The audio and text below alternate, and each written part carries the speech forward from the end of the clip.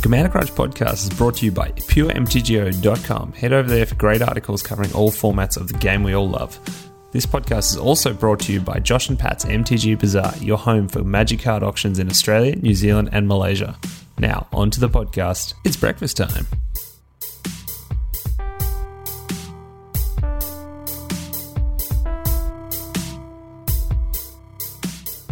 Welcome to Commander Crunch episode 17. You're here for your nutritious serving of tasty Commander treats on the regular. We are all about celebrating the culture, the community, and the creativity of primarily our favourite format of Commander, plus a side serving of entertainment and pop culture discussions for ancillary influences. I am, of course, one of your hosts, Sam, and I'm joined by the man that legend has it once he got 4 mana out of a dark ritual, Cheshire. How you doing, Chesh? I am fear. I am chaos. I am the Joker. I'm fine.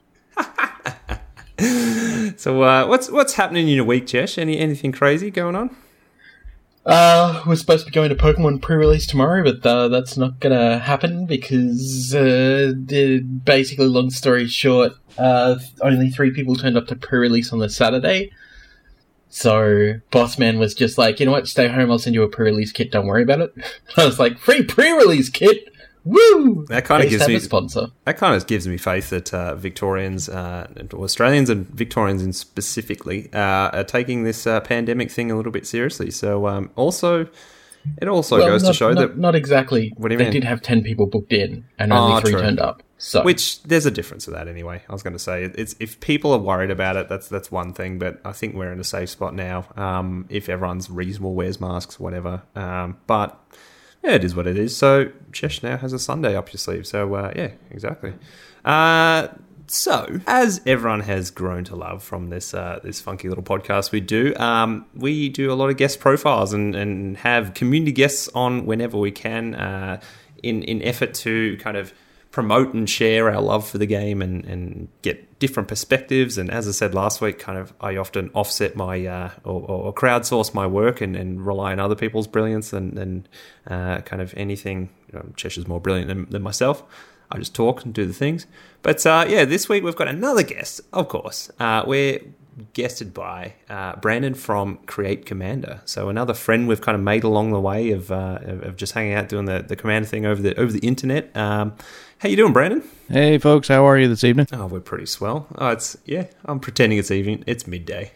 Well, that is the joy of talking on the other side of the world, and I'm here on the eastern side of the United States, and you folks are obviously in Australia, so it is the way. It is the way. So yeah, Brandon's come to hang out with us and talk the rest of Commander Legends, the most incredible set we've seen in quite some time, and run through, I think, hopefully another chunk of cards that we didn't cover off last week because either they weren't spoiled yet or we just didn't have enough time because we could talk about this set for years and years and years kind of thing. So there's just so much. And I was saying before that any other set, be it a standard set or whatever, there's the pile of Commander cards we like to quote unquote review and kind of assess, that kind of thing. But this one, of course, being a whole set geared towards Commander, is an absolute cornucopia of goodies and just things that will have just impacts on our format and kind of repercussions for years to come. So really, really excited about it. I think we've seen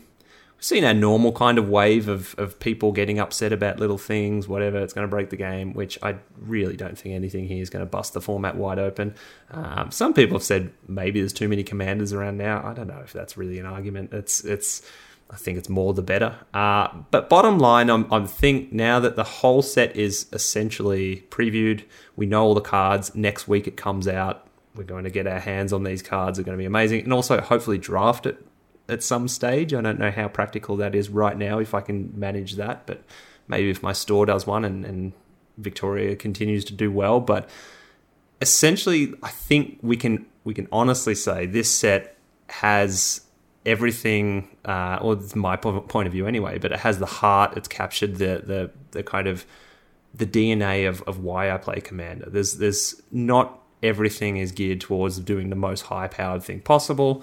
There's a lot of fun stuff, really interesting design space, just weird things going on sometimes. And I think there was so much it felt like that's actually being dedicated to that side of the game, which doing weird creative things. And like we say, we promote creativity. So I think I'm super stoked. I sent Gavin Verhey a message the other day just saying, bottom line, I hope everyone's telling you this, but this set that you've worked on and has been a labor of love is essentially, it just echoes why I love the game, and like that's full stop, and I'm glad it exists. So well done, it's awesome. So without further ado, I think we're going to get straight into it. I don't think there's any Brewers notes to talk about this week. Chesh, anything change with anything you're putting together at all? No, not really. No, cool. I was just going to say, Jorien, the polymorph Gumby can change into anything deck, had a nice running on MTG Lexicon last week on our Sunday, their Saturday.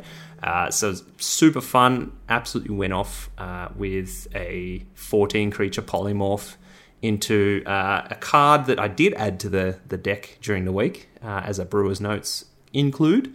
Really importantly, Terror of the Peaks is an absolutely insane card. So having a Warstorm Surge on a dragon to trigger all your ETB, or basically all your creatures coming in get ETBs as well of equal to their power to any target is an absolute powerhouse. And I was happy to get one of them out of a Jumpstart booster and promptly add it to that deck, because it's a difference of if you hit the dragon, you might be doing 70 damage like I did to win a game out of nowhere. We're very, very good. So I'll have that deck list somewhere, I think some places soon. So very fun, and that's been a brew I've really enjoyed. So getting straight into the pretty much the cards that we're still interested in or kind of have been released in the last week or so, and trying to cover off as much of this set as we can, but completely understanding we could talk about this, like we say, for weeks. So I'm going to throw it to any one of you, Chesh or Brandon, to just kind of, I don't know, pick a card. Just get straight into it. Look at your Mythic spoiler. Grab a card you're interested in that's come out recently. I know there's even ones, Chesh, that were spoiled at the start that we didn't get to talk about last week. I know you want to talk about the Planeswalker partner, the Tavash Sat, I think it's called. But we kind of touched on Tavash last time. Oh, did we? I can't even remember. I thought I still had it in our notes. But yeah, if we get to it. Brandon, throw us a card that you're interested in kind of talking about or pique your attention this week. Well, sure thing. The first one that I like tribal builds. A lot of the stuff that I have on my channel actually so far has been tribal builds. But I like the tribes. I like elves. I like goblins. I like stuff. So the fact that we finally got a legendary ooze to make a tribal ooze out of it, plus the ooze lord at the same time, is just awesome to me. I'm super excited to try and get into that, and also that ooze Slurk All Ingesting, if you guys are wanting to look it up. It is a green ooze, and it has partner, so you can slap it in there with something else. Bio Waste Blob is actually an ooze lord. The fun part about it is, just like any of the other oozes or a lot of the other oozes, at the beginning of your upkeep, if you control a commander, you get to create a token that's a copy of Bio Waste Blob. So kind of like how Scoot Swarm was, making copies of Scoot Swarm, well, now you can start making copies of the blob. Sounds like you're oozing with excitement. I could be. Ooze intensifies. I love it. It's just Bio Waste Blob. It's like I've got one if we want to continue on green. Oh, please do. I mean, green doesn't need any help. It's doing great and greater than ever, I guess. So yeah, what do you got? Okay. So I got a riddle for you. What costs 9 mana, 3 of those being green pips? I saw this card. I already know which one. It's a sorcery and basically reads, "Hi everyone, my name's Chesh. I like to win." I know what that card is. Because I haven't scrolled to it. It is something else. So this is Reshape the Earth. This is 6 colors and 3 green for a mythic sorcery. Search your library, wait for it, for up to 10 land cards. Not basic land. Just lands. Just land cards. You know where I'm going with this, Valakut. Put them onto the battlefield tapped and then shuffle your library. I was going to Maze's End, but yeah, exactly. I'm fine that they come into play tapped. # Maze's End. I'm fine that it can be any land. How does the trigger work on Valakut and 9 Mountains? Oh, you're dead? Never mind. Yeah. This is amazing. Yeah, exactly. Step up, Wizards. It's big, dumb, stupid, expensive, fantastic. And when everyone's tapped out, I'm just going to kill them.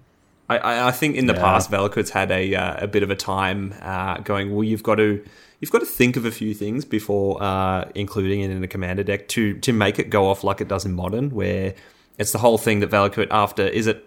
Cheshire, you played this deck, so you'll be able to preface this or explain this better than I can, but is it after your 5th land it starts to trigger?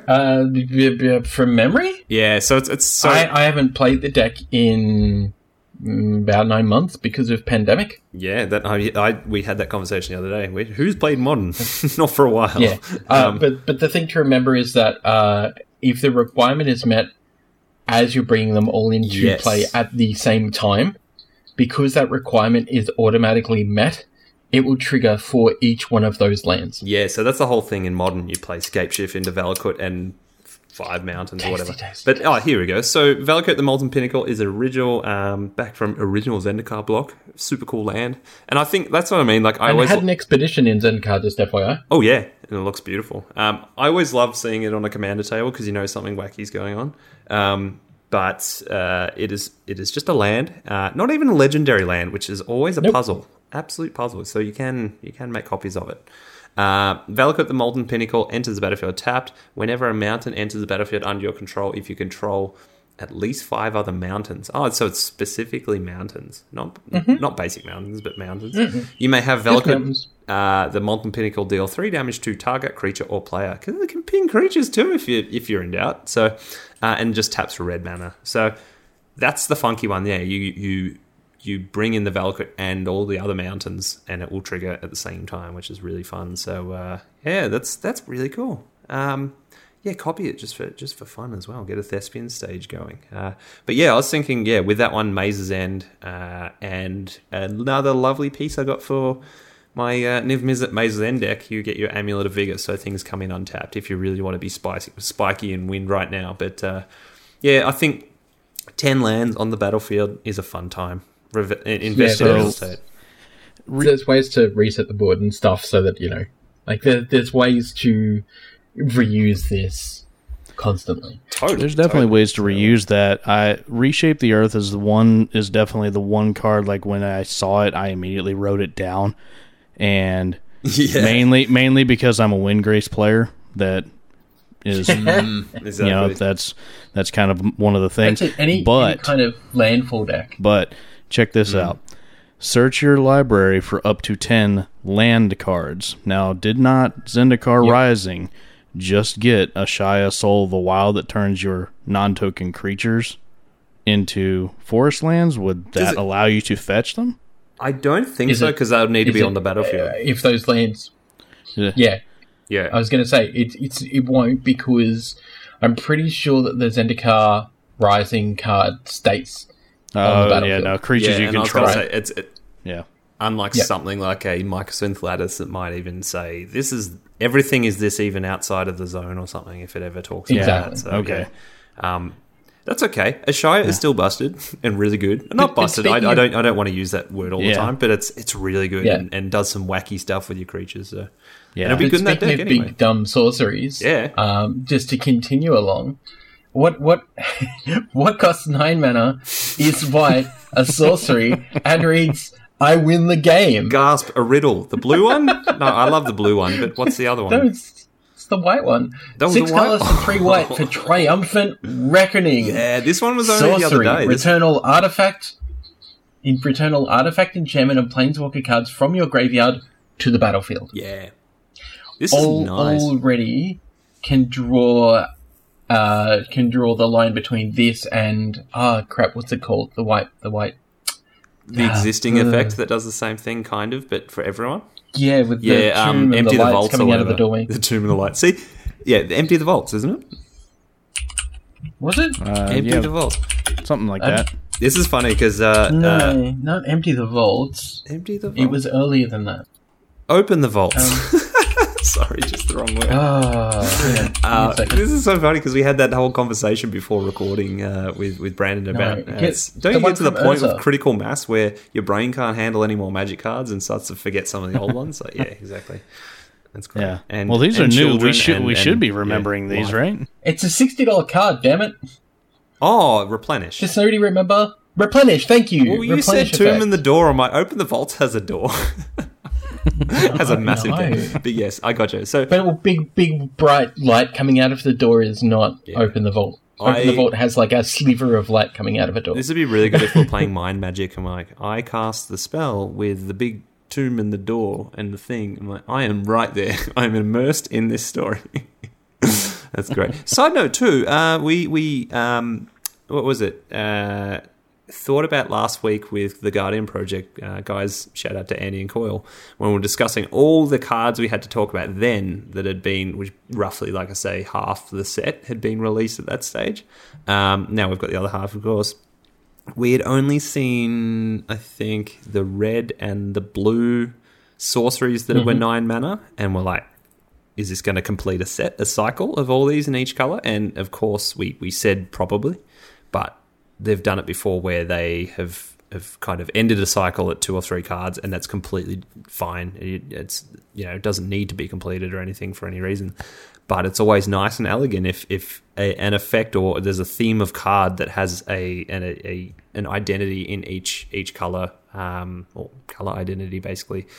So this one, of course, we have seen each color now. So there's Triumphant Reckoning, the white one, Mnemonic Deluge we talked about last week. There's sorcery that casts an instant sorcery out of your yard for 9 mana, and it copies it 3 times, which is fun.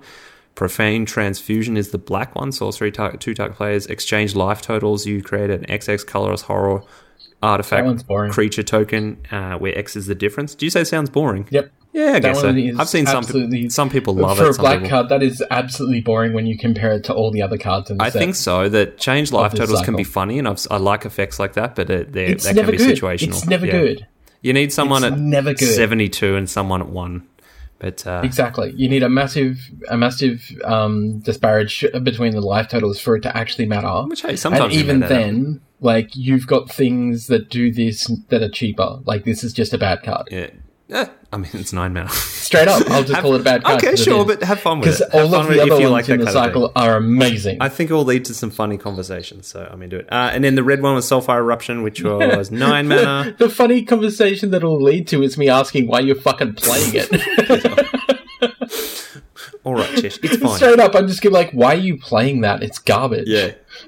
It'd be funky. And I don't use it. I think everyone knows that I don't do that often. Yeah. But in this case, I'm absolutely willing to call you out if you're playing this at a table and go, why are you playing that? And let you explain to me why you think this card is actually playably good. But that's the thing. Don't we promote around here that you don't have to play all the playably good cards to make them make your deck? It's more about playing the cards you want. This just isn't... I say that. Like, Chesh may not. Well, this is just not a good card. That's the thing. Like, and I always look for the playability in everything. Yeah. This, however, this particular effect that keeps getting pushed in Commander... It could be a trap card, I guess. ...is just not good, you know what I mean? Especially at 9 mana. It's what gets people's eyes lighting up is they see, whoa, it could be anything. It could be a boat. It could be the what do you call it? The gulf between two people's life totals could be 100. Like I get 100 colorless horror artifact creature token, and they switch totals, and the whole dynamic of the game changes.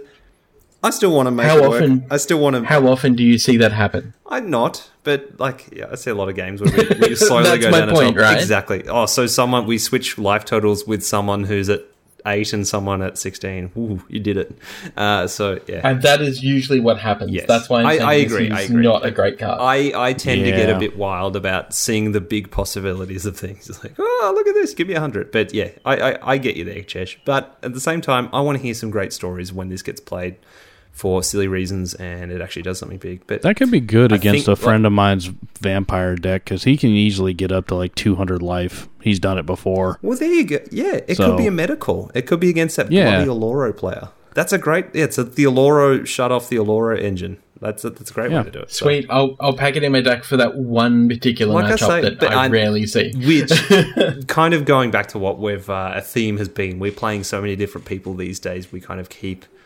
I never really make meta calls like that anyway. But when some people say that they only play against 3 other people, and sometimes that happens.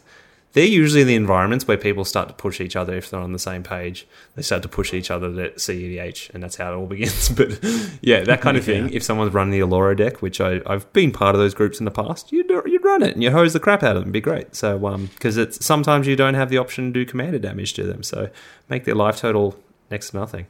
Or you could do it in a Lich deck. Ooh, now we're talking. Now we're talking. Right. Do it in a Lich deck where your life total is -40, and you're still on the table and you're living, but you have a Lich effect, which, what was I listening to? I think it was Shivam's podcast. He had Jim from the Spike Feeders on, and he was talking about how much he loves Lich decks, and they're super weird. They're living on the edge, literally, because if you move, you just move that enchantment that basically says you can't lose the game, and when this enchantment leaves the battlefield, you lose the game, that kind of thing, but you end up at a minus life total. It's just, it's all or nothing. It's super fun. And that kind of thing. So Profane Transfusion, if you've got the black mana floating around, go for it and you kill someone. That's kind of fun. All right, Chesh. We can do something with it. But yes, it's not generically a great card, full stop. Soulfire Eruption, as I was getting to, is the red one to round out the cycle. Choose any number of target creatures, planeswalkers, and or players. For each of them, exile the top card of your library. Then Soulfire Eruption deals damage equal to that equal to that card's converted mana cost to that permanent or player. You may play the exiled cards until the end of the turn. I want to point out here. I don't like that one as much. Well, okay, so we'll get to that in a second. Because I already know how to break this card. Ooh, okay. Think back to the styles of decks that I like to play. Yep. And I think you're starting to already get a picture of what's going on. Mm-hmm. In an Is It Taking Turns deck, I will absolutely be able to kill people off at the table with this card. Oh, because you're also copying it? Because all of my spells are massive. Mm. I'm taking extra turns. I'm copying this card over and over. And I'm just killing everyone with it. Yeah. It's not great. This is such a battle cruiser card, it's not funny. Yeah, I love it. That's what I love about the whole 9 mana cycle. It's fun. So, but this card, again, on flavor for what the color actually does, as opposed to the black one, which is not on flavor. Yeah. It's not on color flavor. Well, like I say, right? Because the black one should have been making people sacrifice. It should have been making people sacrifice non-land permanents. Specifically creatures, but non-land permanents, right? Because we want more if you look at the green one, well, if you look at the green one, right? The green one's getting your lands. Mm-hmm. The white one's doing the return effect. Mm-hmm. The blue one is doing what blue likes to do. Yep. Right? So you're copying spells. The red one is dealing damage to the table, not unlike Combustion Gearhulk. Yep. Yeah. And the black one just, again, in light of the other 4, just looks like the weakest of them all. But that red one, even that is... I think so, in a vacuum, for sure. It's not great, but it absolutely can work. And if you're playing this with Scry, with a lot of Scry effects... Man. And here's one for you people at home. Lantern of Insight. Don't forget, if you get this in your draft and you get a scroll rack, you fucking take it. You take it, you run with it, and you fucking kill people out of nowhere. And they will not see it coming. They will not see it coming. Yep. But yes, I can absolutely see ways to break this card. Not break it as in making it broken, but making it one of those cards where people go, what the hell did you just cast? Oh god, how are you copying this? Oh no, the table's dead. Actually, like I like to do. Understanding the targets kind of gets me liking it more and more. And I do have a few decks that really just go ham with big sorceries anyway, and I really enjoy just give me the bigger one as big as possible kind of thing. So the 9 mana one, oh yeah. So yeah, it's choosing any number of target creatures as players. So correct. So you just go choose all your opponent's creatures, all your opponents, and then you flip the top and find out where. And remember, you do have to choose the targets before you flip. Yes. And that's what Of makes course. this card Someone's going to try and cheat. not amazing. Yeah, of right? course. But yeah. Because I'm going to choose you and your creature. Yeah. On you, I flip a land. Crap. Okay, deals nothing to you. On the creature, I flip the blue version of this, and I do your 1/1 creature that has some effect that I don't like, or 3/3 or whatever. Yeah. I deal it 9 damage. Yeah, so Right? and then also that's why you need to run the scry. Yeah, true. And I think if you're doing such kind of effects in a deck, you've probably got that handled anyway. So Sensei's Top is great. I know the pricing now. Scroll Rack is printed in this set, which is nice. There's other ways. There's cheap ways to do it. Hey, just run Crystal Ball. I do that.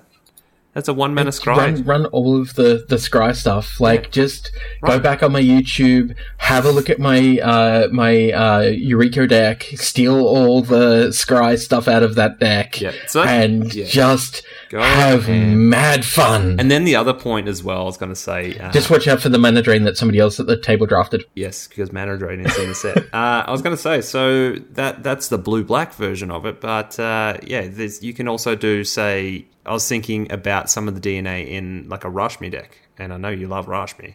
And a lot of those things you're thinking about there, you're messing with mana costs that may be bigger on the card than you're actually casting them for, and that's a really spicy way to think about this. So this is where the whole puzzle of Commander comes in. I get really excited, and you're thinking of like cards having weird interactions with others, and just subtle synergies that really kind of lend themselves to being together. So I love Volcanic Vision, which you retrieve a instant or sorcery from your graveyard for 7 mana, and then it deals damage equal to that converted mana cost to all your opponent's creatures, basically.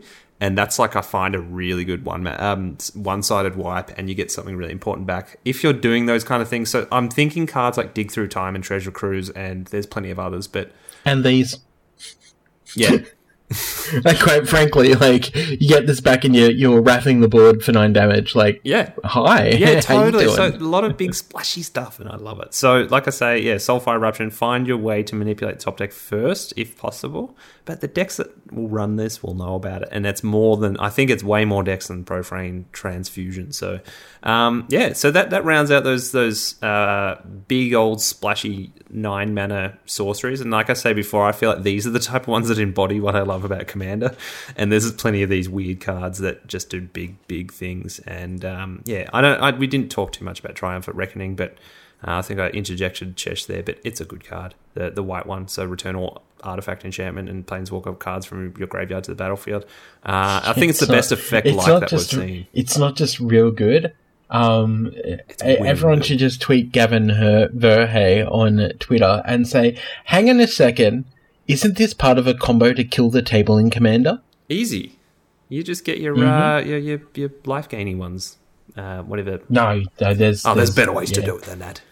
So, what are you talking about, in the set or just generally? In general. Okay, of course. Like, I'm sure you could come up with 10 ways to do it, like instantly. Just if you start milling yourself and then Triumphant Reckoning, boom. Fun fact: 10 Different Ways is a very good song from The Cure. Yes, and I love The Cure. Love cats. The other thing there too, I wax lyrical about Spelltwine and how it's probably my favourite card of all time. 6 mana, cast an instant or sorcery from your opponent's yard and 1 from yours. These kind of cards just absolutely make me giddy when I see a big target to hit. So great. Shame that that's not in the set. Spelltwine, hell yeah! Oh, it's so nuts lately. I've been playing Spelltwine, and everyone's like, "Oh, Spelltwine, nice! Is that a Spelltwine?" I'm like, "Why isn't everyone playing these? They're the best. They're the absolute best. I love them." So, always looking for nice targets. Next one or two. I was going to say, Brandon, this is a great intro as well because I didn't even give you a great lengthy intro at the start about what your channel's all about and why you're on the show in the first place. But we run fast and loose around here. We don't know what we're doing half the time. It's fun. But yeah, to introduce... Whose pants are these? That's the point. None of us do. Like, none of us do. That is 100% of the point. None of us know what is going on, and we just fly by the seat of our pants. That's how it works. And as long as you're having fun... It's all fun. Let's do it. Exactly. So we're enjoying it. But what I wanted to... a good way to segue into this was... to explain, much like I put you and Chain together in a great category of like newer creators that have used their time this year, I guess much like ourselves, and gone, well, now's the time to put a lot of energy and effort into the content we're making and then reach out to the community. And as a result, we've made friends across the globe, which is amazing. We've got a really, really amazing kind of span of Commander personalities to talk to and bounce ideas off and all get better about. I've said this before, it's not necessarily getting better as a player, but I think it's all getting better as we share ideas on content and getting better at being better Commander people, which is just, we're always promoting the great ways and fun ways to play the game and cultivating really nice play experiences between everyone. And that's kind of what we all agree that I think we all want to promote, basically. So it's been a joy to have you around and like some of the people we've met in the process and had some great times. But your content has just been unreal. And the first thing I saw of your content, of your the videos on YouTube, were the Uncommon Enchantment Matters legendary from Theros. Now I saw that you built a she's Simic, I believe. Yes, Eutropia. Eutropia. So the first thing I ever saw you do, Brandon, was you did one of your first videos was essentially a deck tech on something that was just a nice budget-friendly deck, but a really nice potent one that you literally made for a friend of yours at your local store, I believe, because they'd fallen on, I think, some hard times, couldn't afford a new Commander deck, and you're like, well, we need you playing. And you put this thing together. It showed that you can put a really nice deck together budget-wise, budget's always on my radar. Really, really big fan of it. And you just selflessly gifted that to a friend and said, we want you to keep playing. So, and I was like, that was a remarkable move and something really, really cool. So, we can talk about that a little bit now if you want to, but I think bottom line is all your content's always been a little bit like, well, how do we do things differently? Often it's a budget angle, be creative, but you can be competent, and just make sure you're in the game and having a good time, I guess is the way to put it. So, where I was getting with that anyway. Sorry, I'm kind of going off the rails a little bit. Why that relates in, that's all right, as my introduction to Brandon, was that you recently did one of those deck techs about the green-red uncommon partners in this set. So do you want to reel us off who we're looking at?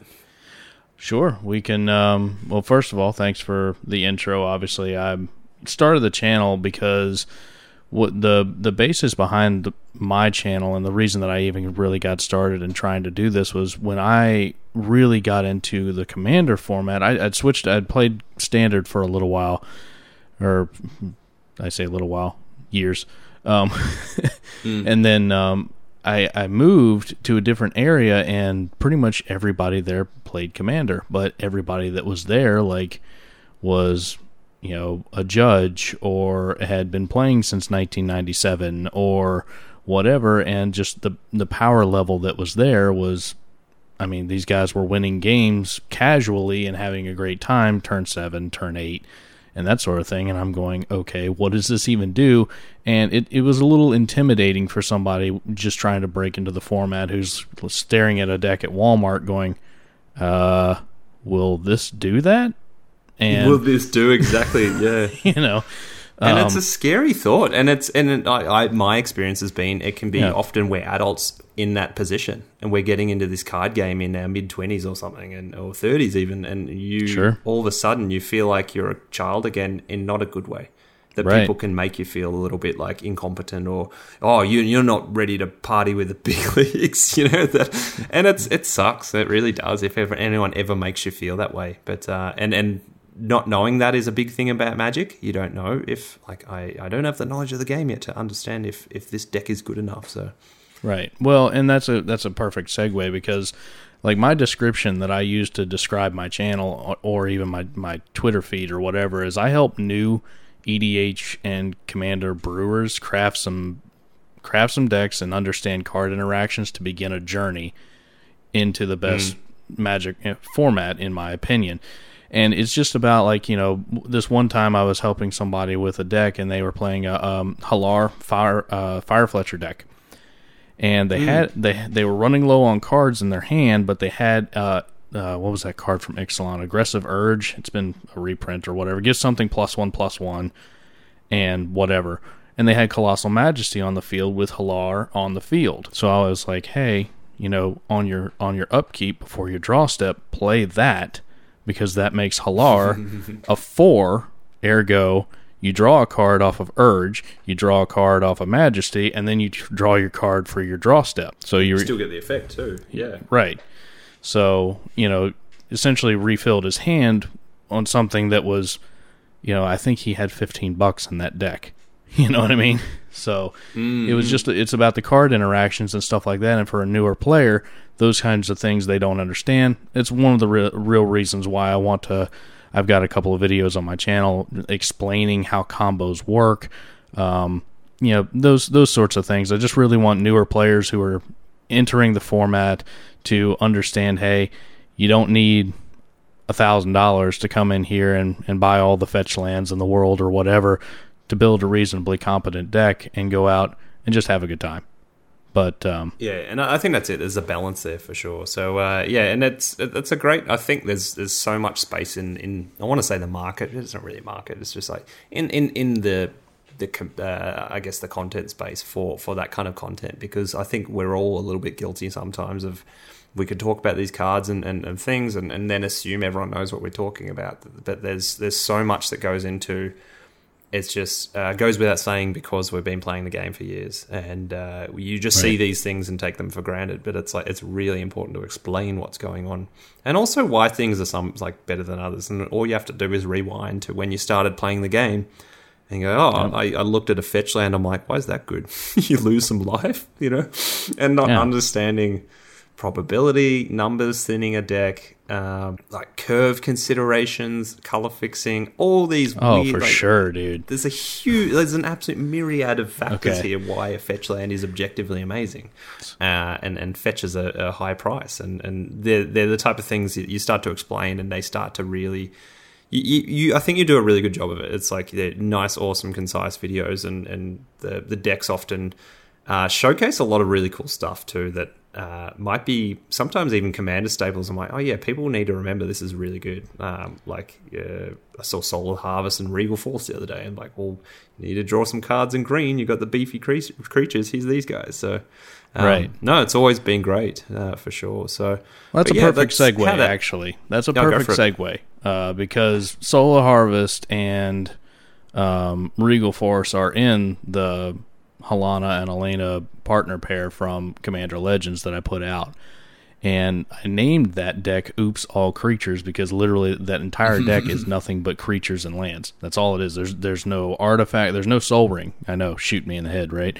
But there's I do that all the time. There's no Soul Ring in the deck. There's no instants. There's no sorceries. There's no enchantments. I mean, unless it's an enchantment creature, but it's literally 100% creatures. It's 100% lands, or whatever the breakdown actually is. I don't even remember now. But so Soul of the Harvest, yeah, it's a lot of mana. But when you're casting, when your entire deck, other than lands, is creatures, whenever you play another non-token creatures, you're going to draw a card. If your entire deck is creatures, and Regal Force cares about how many green creatures you have on the battlefield, well, it's not unthinkable that you could easily draw, 3, 4, 5, 6 cards just by playing this one and replenish your hand. So it's just fun interactions like that I really like when I don't know if it's a restriction or whatever you want to call it, but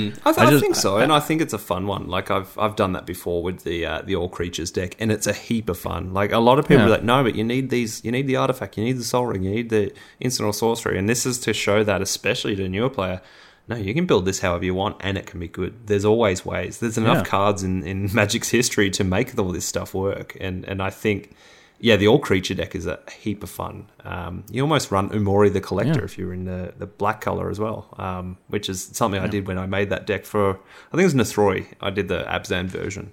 And it was a fun deck building restriction because all of a sudden you're looking at different cards for the effects you relied on artifacts or instants or sorceries to do. And you quickly realize, I have to say, especially if you're in green, you'll find most effects on something, for sure, on a body. Well, and that's exactly what it is. And if you look at that deck, if you include the lands, I mean, it's still not that hard to run that deck because the average CMC, I got it down to like 2.5 or something. Yeah, like nice. the CMC curve is like 2.5 on that deck, so it's not anything crazy. It does exactly what you would want to do. The lower costing stuff is ramping you and getting you ready for the bigger stuff and whatever. But at the end of the day, I want to build decks and I want to help people build decks that are, not standard or whatever. Because, I mean, anybody can go on the CEDH database, go buy the deck, learn to pilot it, and have a great time. And if that's what you want to do, that's how you want to play Magic, I'm not the person to tell you not to do that. But exactly, I want to make sure that, if you're the type of person you know what, I like playing creatures and turning them sideways. Well, here you go. Here's literally an all creatures deck. Play creatures, please turn them sideways and have a great time. That's the point of Commander, is to have fun. And if anybody's trying to tell you otherwise, or cutting down your deck or whatever, or telling you to take cards out or do this or that, then you may need to rethink whom you're seeking advice from. I think they're just missing the point a lot of the time. Yeah, it's like missing the point, going, well, what if I really love this card and it doesn't have to be good? I just like to include it in the deck because it means something to me. And often that's the thing too. That's pet cards, man. Pet cards mean stuff to people. Yeah. And it could be cards that... And there's nothing wrong with a pet card. I don't give a shit what anybody says. There's nothing wrong with a pet card. If you want to play a pet card, like I love Arboreal Grazer. Okay? It came out in War of the Spark. I love that card. It's a 1-drop, 0/3. Lets you put an extra land from your hand onto the battlefield. It's dumb. It's stupid. It's a 0/3 chump blocker. But... you know what? You're not going to chip me you're not going to chip me with a 1/1 or a 2/2. Yeah, exactly. Plus, it's a sloth. So I mean, hey. So no, exactly right. And I always look back to, like, say, Shivan would say he loves Mahamoti Djinn, and it's like, it's a vanilla 5/6 flyer. It's like, I just love it. It's great. So we should reel off what Elena and Halana actually read, because like we said, and we kind of gave it a nice intro, but the deck is super cool. Like, to see a creatures only deck made out of 2 uncommon partner commanders, I guess, green and red, from this set is incredibly topical, for one, but it also goes to show the amount of great stuff, especially at like the uncommon and common slot in this set, that I'm super excited about. You could build... We've got deck lists to make for a long time now. This is it's so wild. There's so many interesting combos of partners. The 1-color partners can go with the 2-color partners, make new 3-color sets. It's out of control. I love it to bits. So Elena and Halana were actually 2 of the first, I think, previewed cards for the whole set. They were dropped back in August. Yeah, that's right. So we'll go for... So one's 4 mana, one's 5 mana. I'll go the 4/1. 4 mana green creature Halana Kessig Ranger first, because that's the first one you'll hit on curve, I guess. So legendary creature Human Archer has reach 3/4. Whenever another creature enters the battlefield under your control, you may pay 2. When you do this, that creature deals damage equal to its power to target creature. So it fights things, essentially fight things, but just deals damage. Doesn't have to exchange the fight. And it has partner. And then Elena Kessig Trapper is a 4 and a red, so 5 mana legendary creature, Human Scout, first strike, and has tap, add an amount of red mana equal to the greatest power among creatures you control that enter the battlefield this turn. And partner, and 4/3 is the rest of the text. So as you can reel off, I guess, that you were saying before, the interesting part is that whole... Elena is the mana dork. Yeah, the red one is the mana dork, and the green one is the removal spell. Which is really funny, and like a really fun inversion of where you would expect to see the mana generation from Halana. So, but seeing mana generation on a commander is one of those things you start to identify as something that's really good and just feels nice, because it's part of your fundamental things to play the game, mana generation, and especially ramp. to be nice and comfy in the command zone. Same with seeing anything that's drawing cards from the command zone that you have access to is always a nice thing. If it has both, i.e. if you're playing basically anything, some of the crazy Simic commanders, then of course you're not going to have too much of a hard time generating your value for sure. But yeah, do you want to run off what you're thinking about Halana and Alena and anything interesting you've discovered from building the deck? Absolutely. These two, when they were first spoiled, I immediately was like, okay, I've got to build them because A, they're backwards, so that's cool in itself. And I'm a big fan of. I mean, don't get me wrong. I love certain commanders that do the thing that they want to do, like they have these special abilities and that sort of thing. But in EDH, obviously, you really need to make sure that you can draw cards, you can ramp, and you can remove threats. And this partner pair obviously does two of those things, and you have it sitting right there in the command zone for you. So that in itself was another reason why I immediately thought, okay, I got to build these two because, two of the three things you need are sitting in the command zone. So exactly. And how the Oops All Creatures title came about actually was I was I'm not a small individual. I'd reckon I'm over 250 pounds at this point, COVID weight. Actually, no, I was fat before then. But I was indulging in some Captain Crunch, and I was like, hey, that's a perfect thing. So if you look for the thumbnail, that's a homage to the inspiration for the deck, actually. And our podcast name in a weird way. Actually, and your podcast name, yes. That's I like what you've done there. But yeah, it was one of those ones where I just got inspired because I knew when Commander Legends started coming out and they introduced these two as partners, I was like, okay, clearly there's going to be some crazy stuff that's coming out.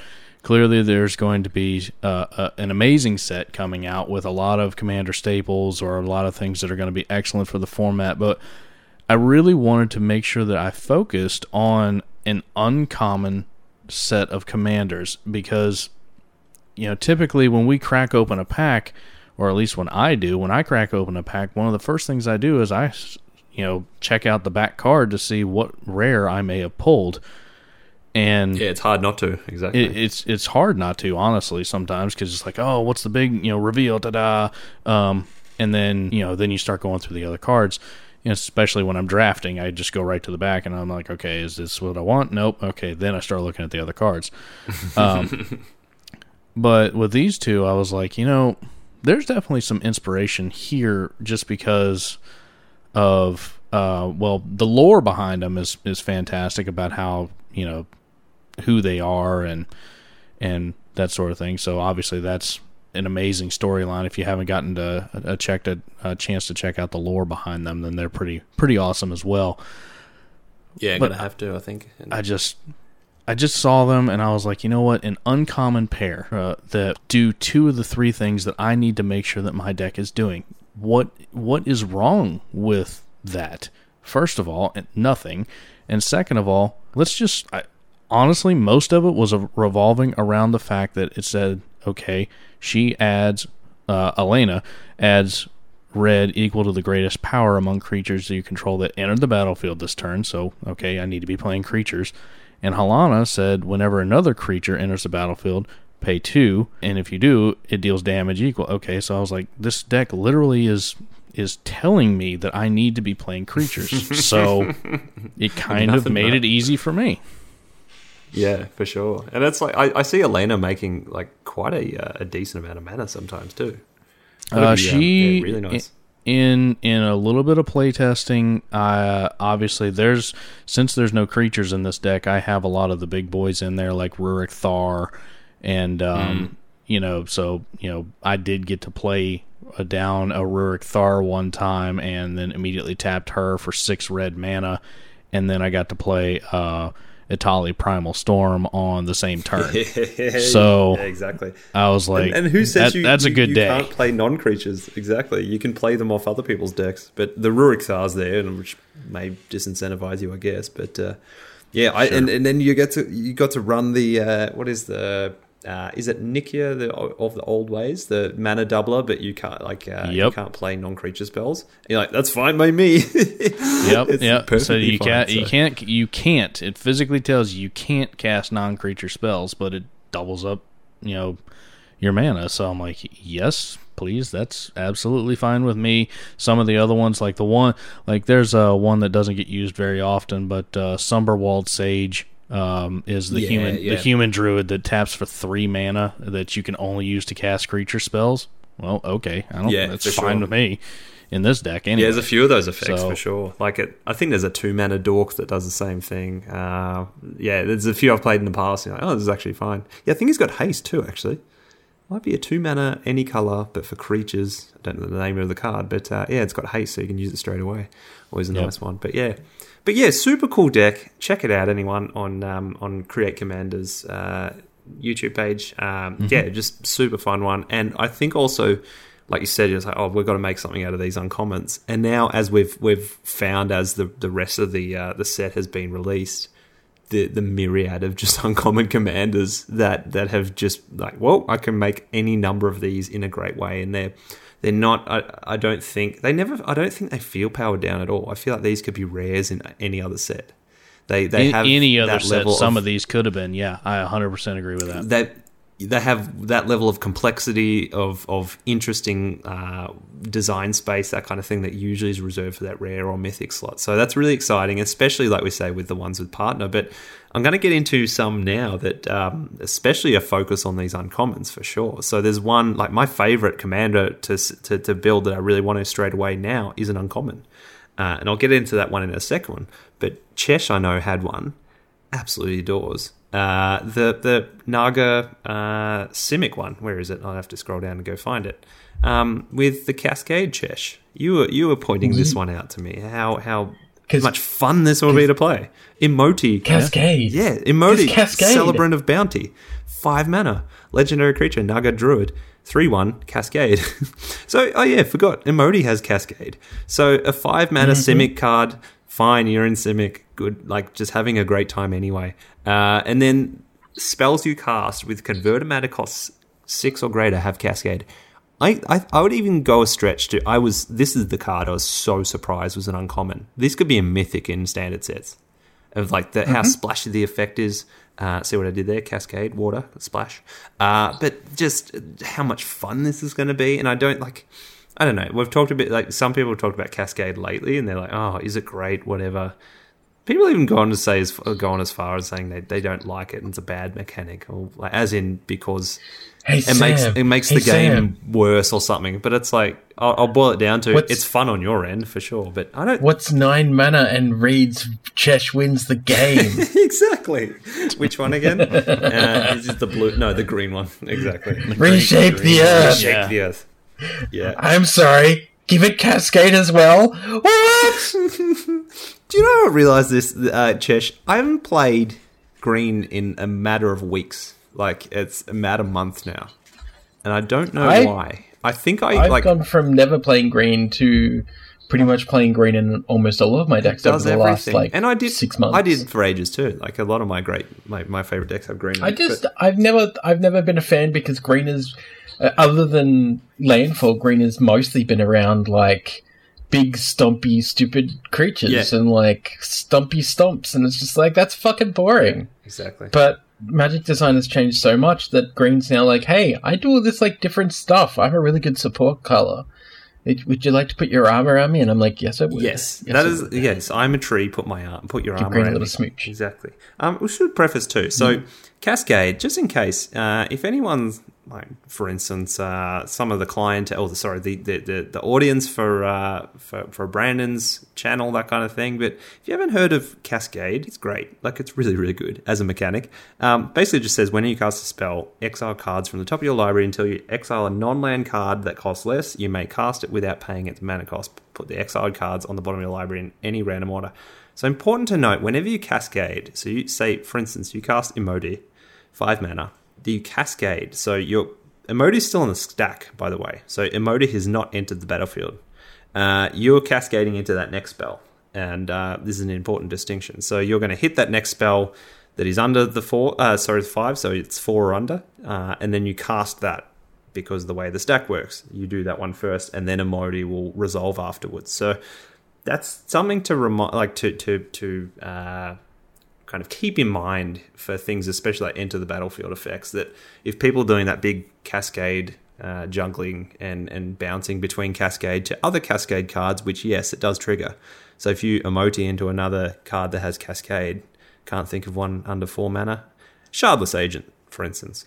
The Shardless Agent will trigger, and then that cascade will go off, and so on and so forth. And then they'll resolve in reverse order. So Emoti has not entered the battlefield for anything that cares about that by the time, or by the time you've triggered or resolved your second cascade in that chain. So I think it's mainly for those people, people like to play Maelstrom Wanderer, which is in the set. And there's always been a fun one in Team colors, and you get Cascade.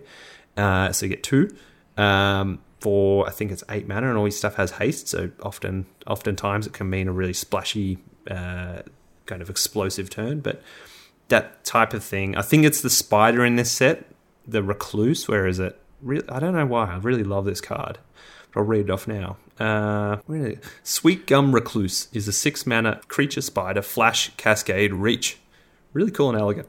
So 0/3. When it enters the battlefield, put 3 1/1 counters on each of any number of target creatures that enter the battlefield this turn. So the whole idea of this, you might cascade into other creatures, and they've entered the battlefield before the Sweet Gum Recluse, because that'll be the last to resolve off a cascade chain. So it gets +1, 3 +1 counters, and then also the others do too. So just a bit of a reminder on how things resolve, because I know myself, I'll shortcut a lot of stack shenanigans and think I'm doing the right thing, but I'll make mistakes all the time for sure. So if you're going to play Cascade, or if anybody's planning on playing that commander, you might as well try to pick up a copy of that Apex Devastator now. Oh, so that's the other one I forgot to mention. Exactly. So Jess, do you like this big dumb green thing?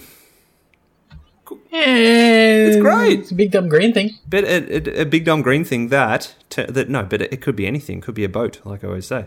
It could be a 9 mana spell. You can Apex Devastator into Reshape the Earth. That's totally doable. Apex Devastator is a mythic, a 10 mana mythic, 8 green. Chimera Hydra, 10/10. Cascade is its rules text. You get 4 of them.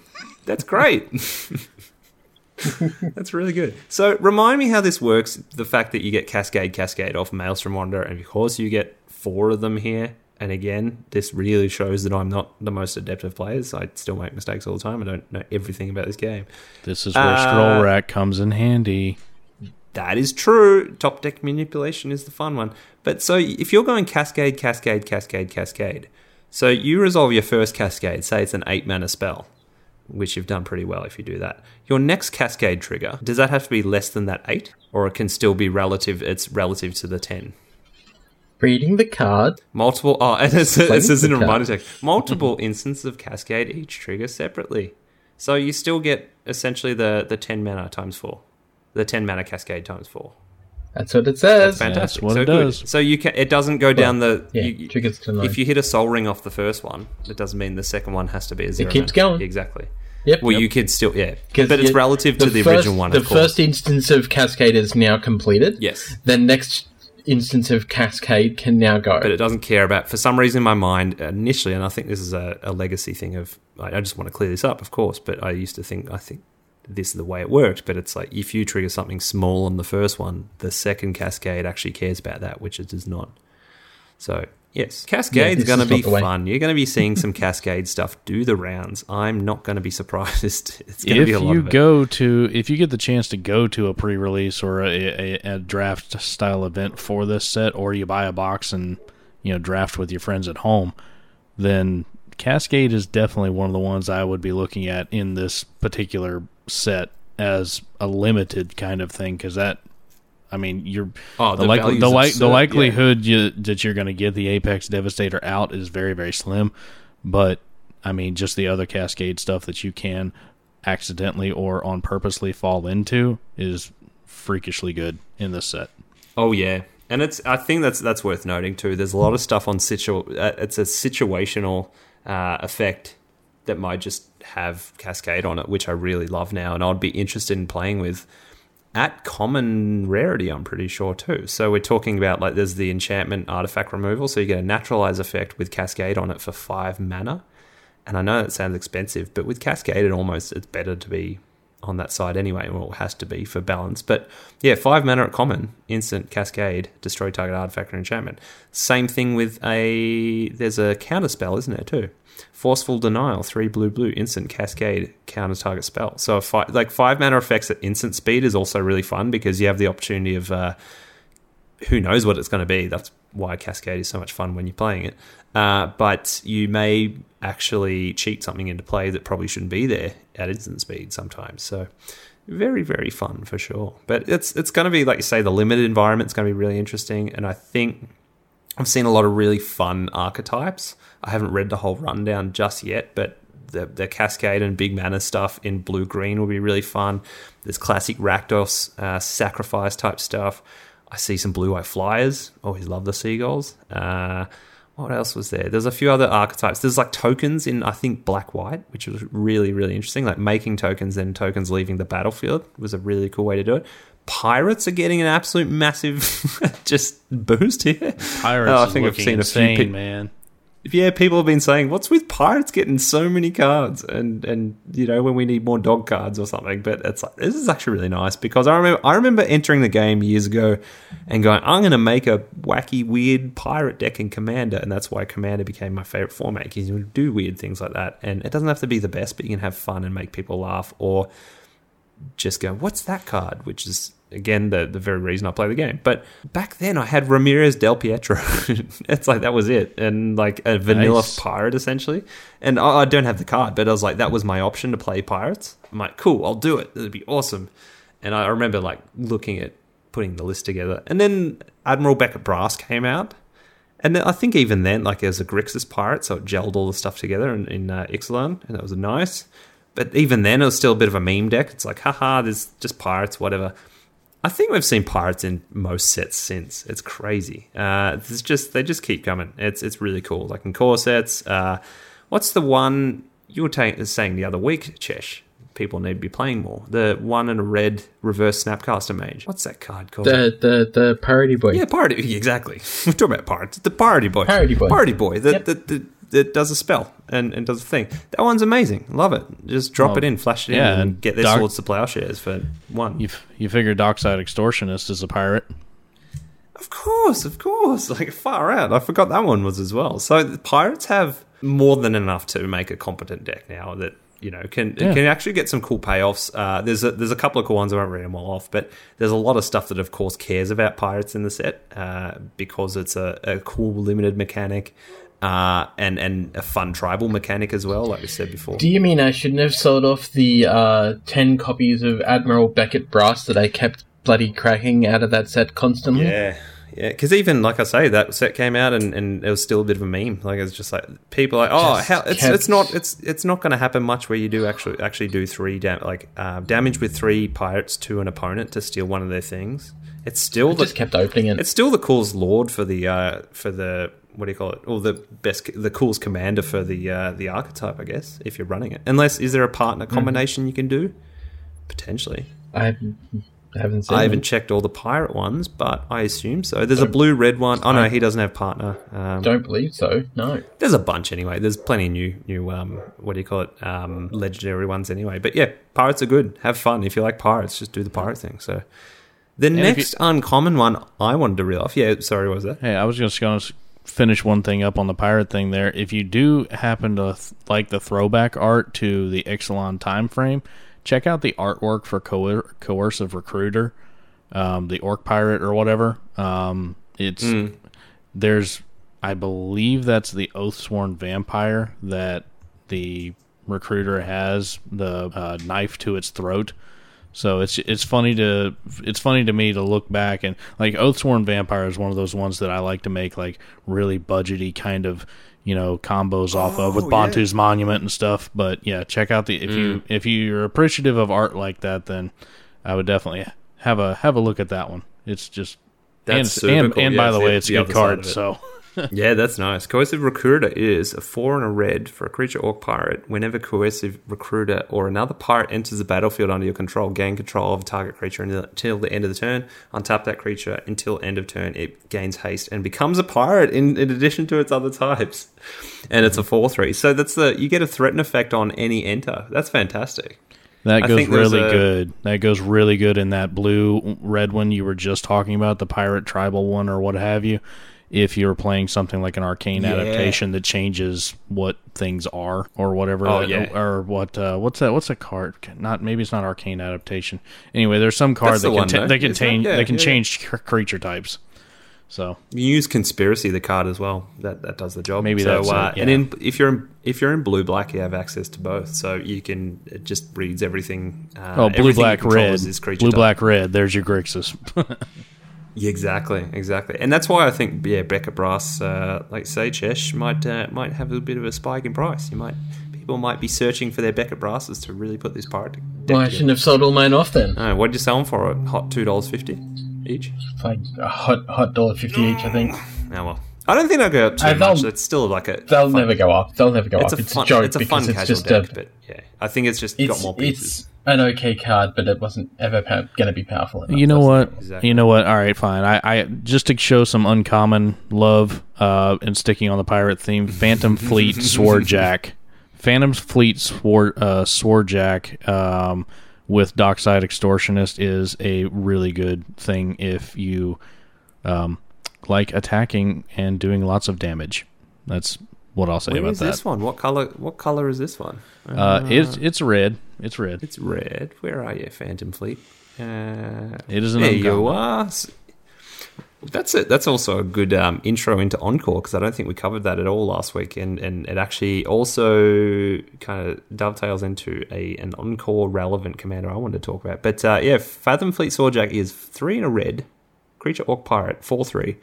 When Fathom Fleet Swordjack attacks, it deals damage to the player or planeswalker it's attacking equal to the number of artifacts you control. Oh, that does go well. Far out.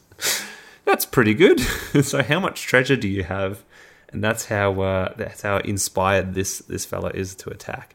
The other part of it, though, is Encore. So 5 and a red for basically just some redundancy. And I think a really cool new mechanic in this set to give you some late game push. But it says 5 and a red, exile this card from your graveyard. For each opponent, create a token copy that attacks that opponent this turn if able. They gain haste, sacrifice them at the beginning of the next end step. Activate only as a sorcery. So yeah, it's essentially like a myriad type effect where whether things care about tokens sometimes can be fun, but essentially you've got the 4 mana version of this, which does it. It's just the creature on the board gets to keep doing this.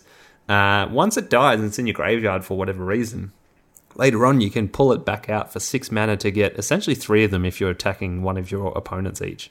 And that can be really powerful. And seeing Encore also stapled onto some creatures with ETB effects is really, really good as well. But this one, can be such a nice push for extra damage later. And I really love Encore as a mechanic. I think it's super, super cool for sure. So that one's an uncommon. So the one I want to talk about was still in these colors actually, but the blue-red one, Arumi,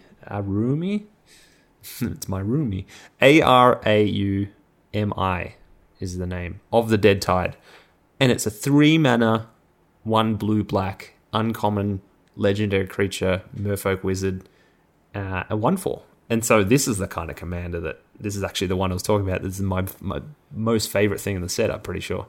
So it just says, Arumi just says tap, exile cards from your graveyard equal to the number of opponents you have. So you have to, often we're playing 4-player games, so exile 3 cards from your graveyard to activate this. Target creature card in your graveyard gains Encore until the end of turn. The Encore cost is equal to its mana cost.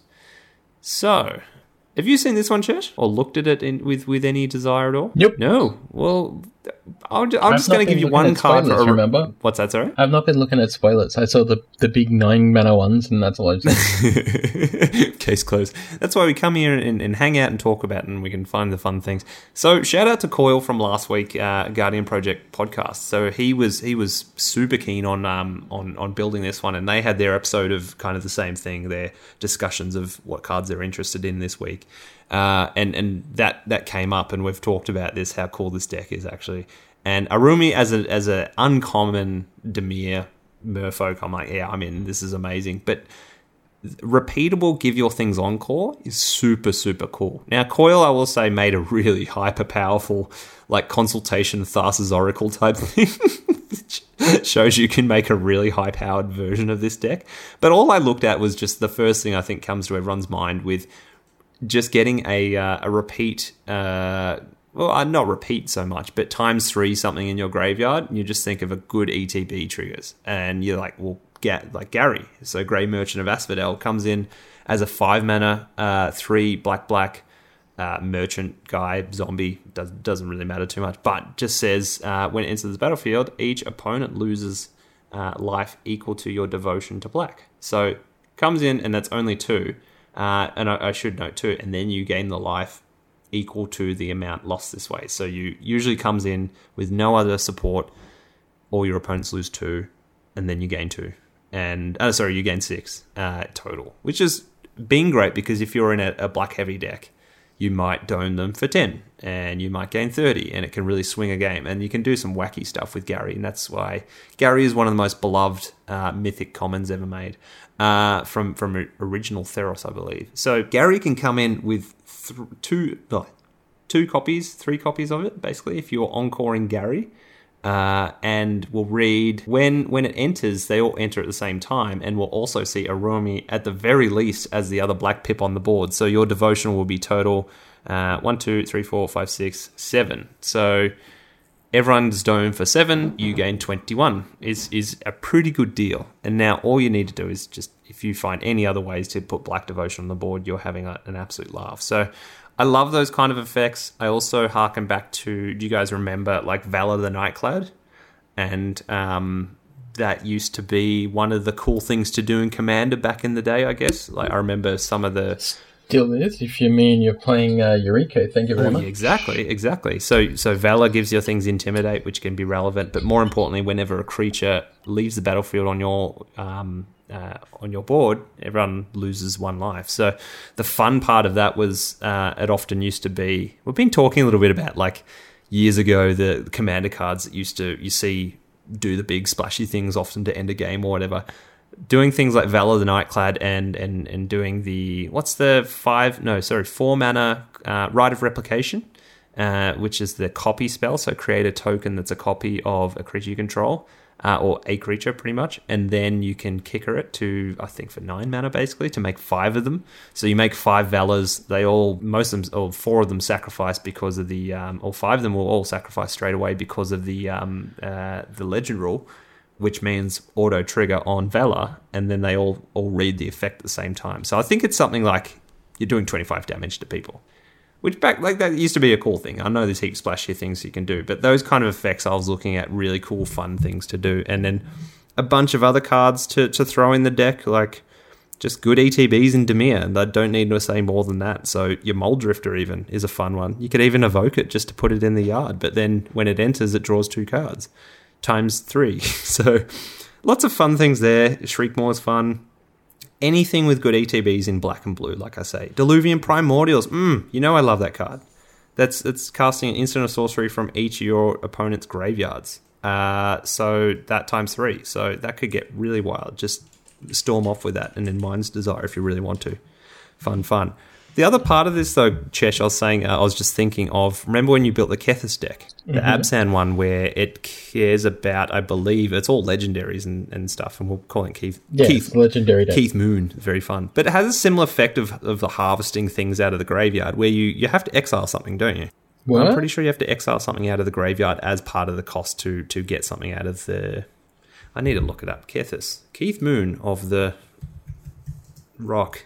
Kethis the Hidden Hand reads, yeah, you have to exile 2 legendary cards from your graveyard, then and you pay 1. No, sorry, they cost 1 less. And then it goes, until the end of the turn, each legendary card in your graveyard gains, you may play this card from your graveyard. So how much of that cost comes into it, like whether you're building it to kind of fill the graveyard up inherently, which is probably the way to go.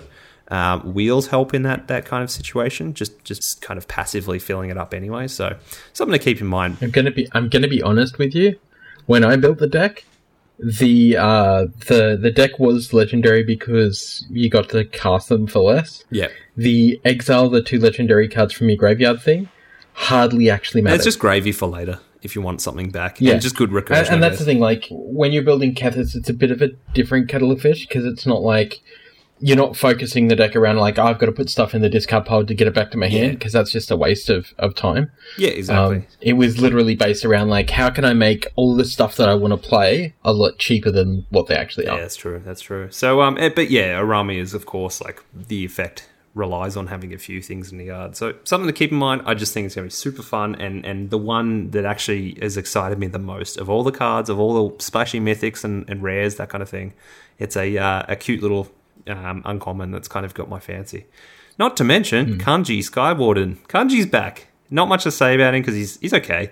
Is a 3 white-blue legendary creature bird wizard, 3/3. You know I love me some seagulls. They're the best. Flying vigilance whenever Kanji Skywarden attacks.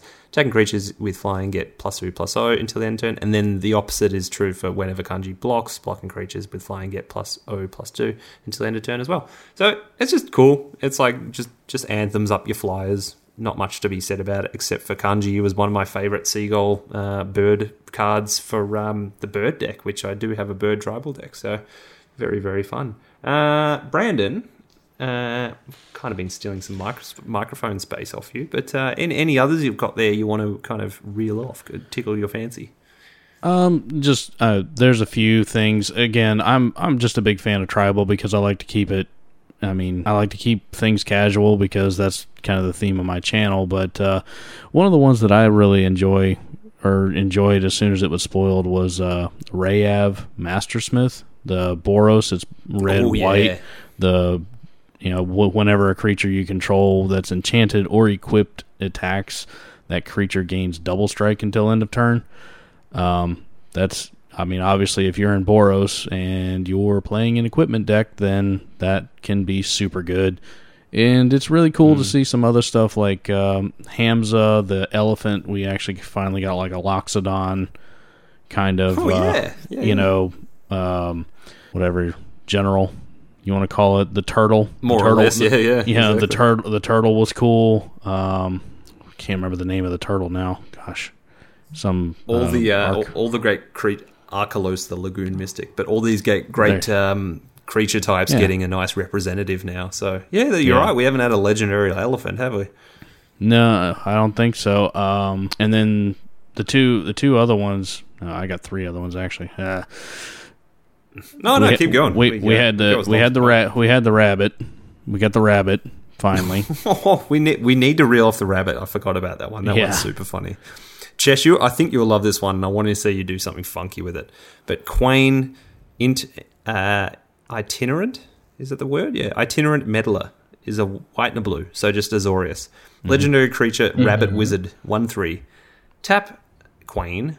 Each player may draw a card, and then each player who drew a card this way gains 1 life. Pass. I know, but it's funky and it's fun. It's just. It's a funky Azorius group hug kind of thingy. I keep thinking Selvala. Like I play the green-white Selvala deck that gets you mana and draws other people cards, and you get life as well. But it can be really good. Yeah. It can be really fast. It doesn't matter that other people are drawing cards. This could be fun, and that kind of thing. Anyway, people tend to not throw aggression your way when you're drawing them cards too. So that can always be an effect. But I look Can forward be. to seeing Yeah, exactly. I look forward to seeing the rabbit do work.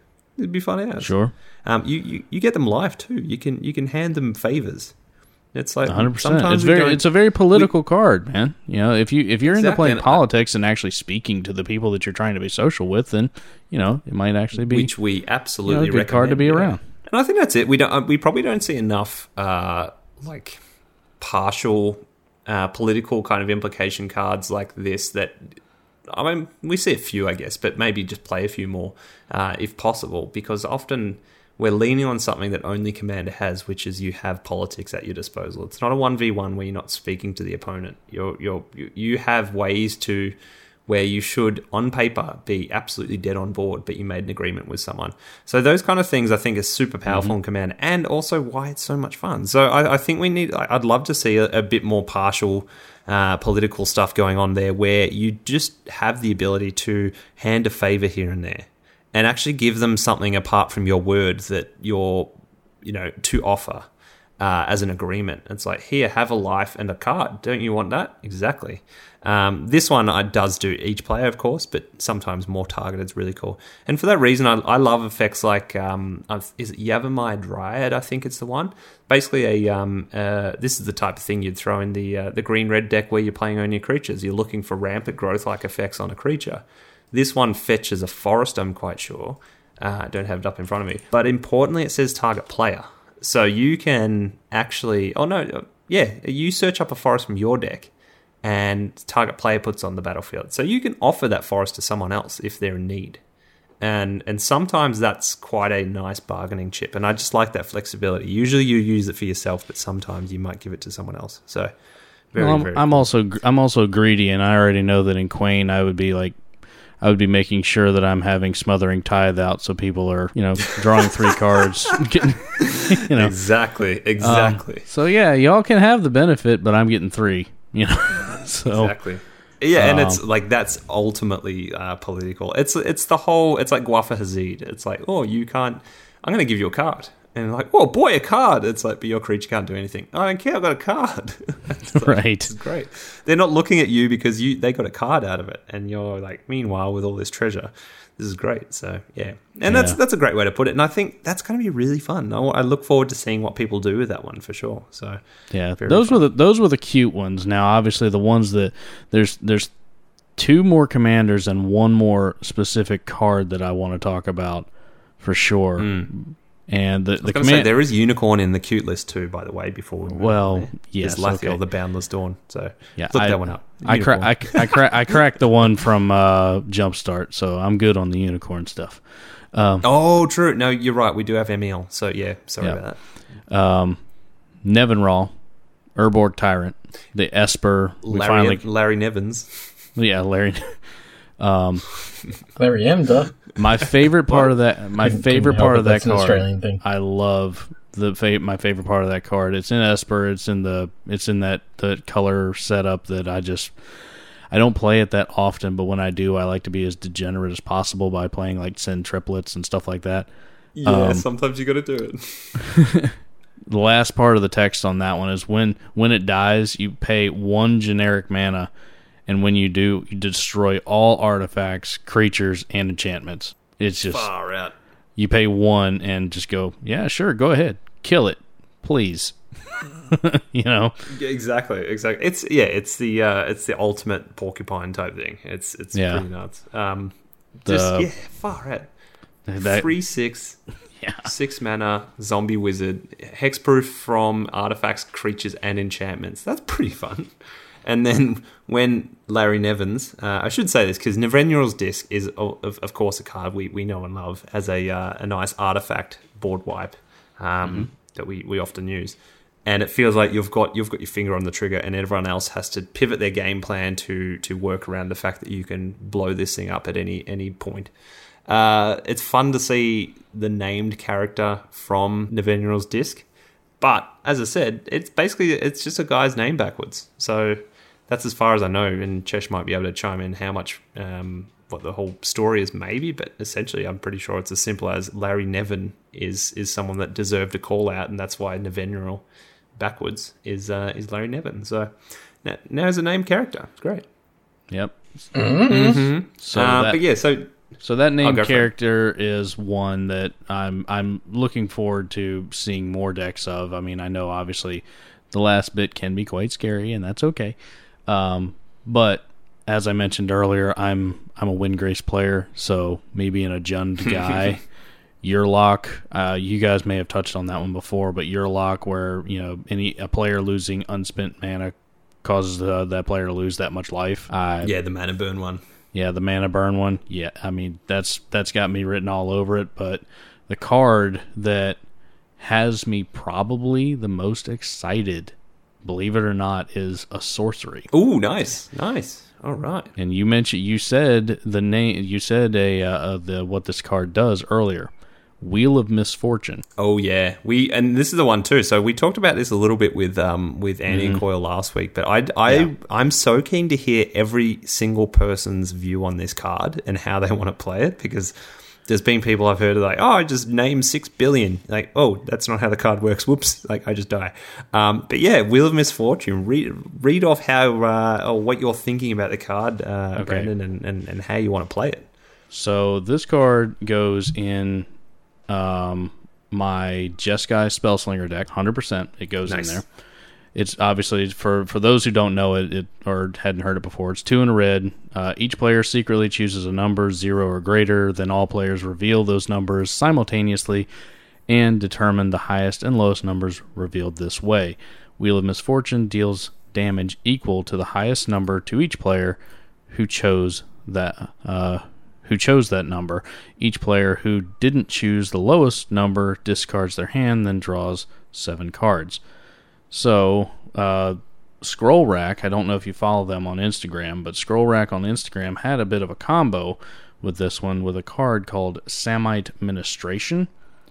And that is an instant speed, 1 and a white, prevent all damage that would be dealt by a source of your choice to you this turn. Whenever damage from a black or red source is prevented this way, you gain life equal to that damage. Now, pair that with Aetherflux Reservoir, and you've pretty much got game. Oh yeah. That's unless hot. something is countered. And then, Oh, that's great. I love that a bit. So that's how I envision playing that card, and yeah, I know I'm going to get hate for it. But that's okay. No, it's not. Like, it's not. I don't think it's too insidious or anything. It's like you've got to assemble a 3-card combo. That's actually pretty spicy. I think it'd be fine. I'd laugh and I would applaud that on the table. I mean, for sure. Aetherflux on the board. Everybody's got to know kind of what you're planning on doing. If you're especially if you're playing it in a storm style deck or like Elsha, kind of thing. Mm. But yeah, I can definitely see that one in an Elsha deck or what have you, where you're just slinging spells. People are going to expect an Aetherflux to be out, may or may not target it. But you play this one, you play the instant right behind it. I mean, that's it's essentially a 2-card 5-mana combo, which is very doable. Definitely. I've got a couple here that where was it? A couple here actually that. One in particular, basically. We're back on the pirate thing. I kind of wanted to go back here because this, I almost forgot to talk about this one. It's such a powerful card. It's great. Hull Breacher is a 2 and a blue creature merfolk pirate, flash 3/2. If an opponent would draw a card except for the first one they draw in each of their draw steps, instead you create a treasure token. What? This is nuts. So you basically you shut off anyone drawing more, like a Narset would. Almost like an arms collector too, but kind of, well, look at that, it's in blue. But you also then get, if anyone's doing crazy stuff like that, it's the Notion Thief effect as well, in a way. It's a replacement, so if anyone's trying to go nuts with cards, you flash this in, much like a Notion Thief. You would, instead of drawing the cards, you get treasure as mana instead. So this is insane if you flash it in response to a wheel. You get all that treasure and no one gets any extra cards. And they discard their hand. So Hull Breacher is going to be nuts. I think it's going to be a bit of a mainstay for quite some time. I don't think Notion Thief was ever up there in price too hard because it's a blue-black card. But this being just a blue card, it's going to go nuts for sure. So nothing more to say about that. It's going to be insane. So, yeah. Where was it? There's another one. Super, super good. Speaking of Encore cards, Anthem Mutineer. I like this one too. Pirate as well. Salamander Pirate, 4 mana. Salamander. That's Salamanders. Yeah. Exactly. Good to see some salamander love. When Anthem Mutineer enters the battlefield, exile up to 1 target non-salamander creature.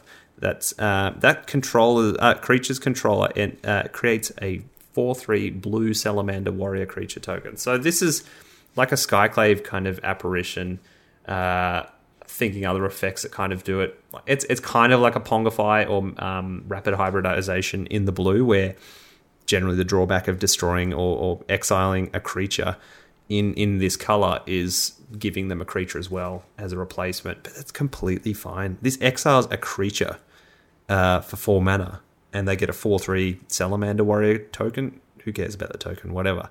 But like excellent effect on ETB to remove a troublesome kind of card. It could be a god if that god is online, and indestructible things like a Avacyn, that kind of thing. And then it's got Eldrazi Titan. Hits on Eldrazi Titans, hits anything. It's pretty much that doesn't have hexproof. Just really powerful stuff, like just great removal in blue.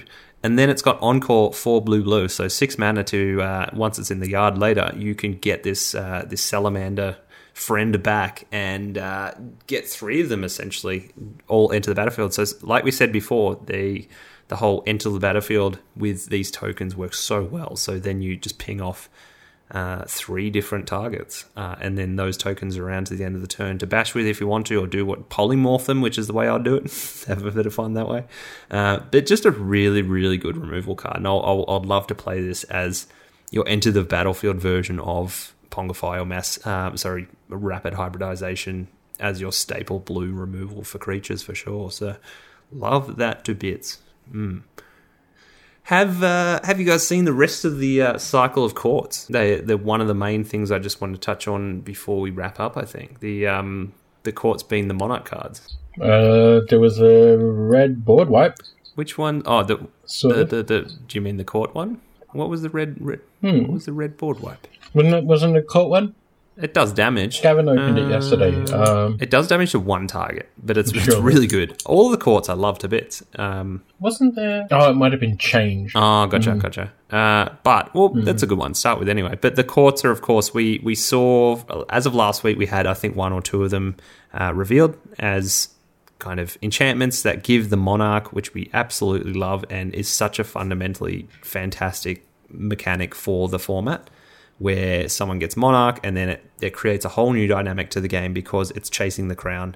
For that extra card advantage, you always want it. Basically, you draw a card at your end step. I think it's your end step, basically, when it triggers, if you're the Monarch. And to get it back, you just have to deal damage to that player with a creature. Combat damage, I should say. So introducing that to the game is something I always love. And I think it always just makes a more fun game. And everyone wins, basically, because it creates really interesting stories, dynamics, whatever.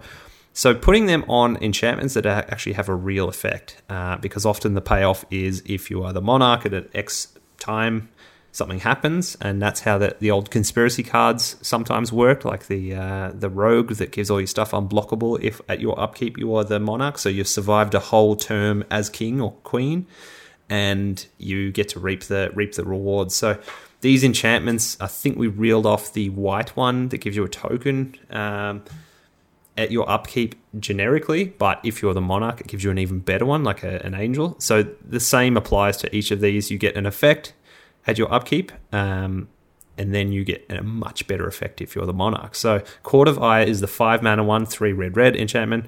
When Court of Ire enter the battlefield, you become the Monarch. Yes, that's true of all of them. And at the beginning of your upkeep, Court of Ire deals 2 damage to any target. It's okay, whatever. If you're the Monarch, it deals 7 damage to that player or permanent instead.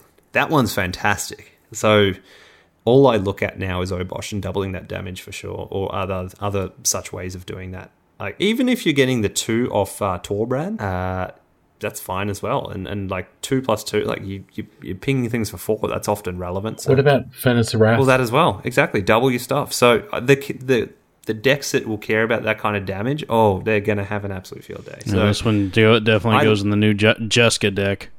Oh yeah. So I don't think we've read off Jessica. We might have to read that next, actually, for sure. I'll just check on the other courts. As I said, I think I love them all. I really love them all. So Court of Bounty is 2 green. I can't remember if this is the one we had. I don't think we had this one last week. Anyway, 4 mana enchantment. When it enters, you become the monarch. That's fine.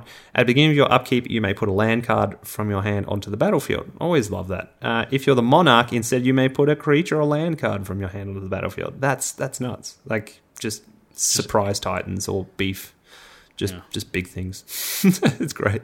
Court of Ambition is the black one. 4 mana, same thing. Enters, become monarch. At the beginning of your upkeep, each opponent loses 3 life unless they discard a card. This one's a bit annoying. If you're the monarch, instead each opponent loses 6 life unless they discard 2 cards. So this is like... Chesh, were you there the other game? It was a Lexicon one. I think it was just Johnny playing discard stuff, which can get annoying. Some people can get a bit tilted by the discard stuff. But there's the what is the enchantment that basically just discards a card? Everyone's upkeep. Sorry, is it everyone's upkeep? I think each person's upkeep they discard a card. I don't remember the name of the card, but it's annoying. And that's the thing too. I was having this thought the other day that discard can actually be super effective if it's repeated in Commander as draining the primary resource a lot of people have to play the game.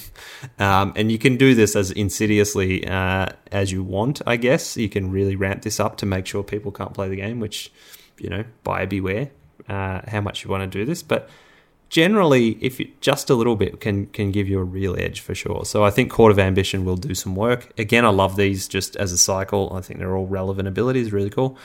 The blue one, I can't remember if we saw this one. Where is he? Not there. Court of Cunning. 1 blue enchantment enters, become the monarch. At the beginning of your upkeep, any number of target players mill 2 cards. If you're the monarch, each of those players mill 10 cards instead. Now, this one I love, for sure.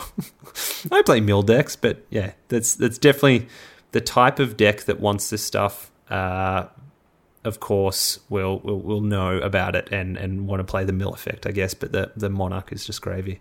I definitely want to chuck this one in the Arumi deck, just as a nice, really great repeated passive way to fill the graveyard because you can hit yourself as well, and just generally mill people. And cards like Spelltwine and Rexiel that I love, pilfering other people's graveyards, always nice to fill them up. So that's great. And then, yeah, like I said, the white one we peeled off last week as far as getting the tokens from it too. But overall, Chesh wanted to run this idea by you. We haven't done the Shrine deck yet, but we can totally include a whole cycle of courts too. So the what's her name? Sisay. Sisay, yeah, Shrine deck, and kind of just like a weird Enchantress 5-color thing, and you just run these cycles, and it's just super cool and flavorful that you get all the courts, you get all the shrines, and I think actually the upkeep triggers will be nuts, like even more reason to run Parallax Wave like I was going to, or whichever one doubles your upkeeps. What is it called again?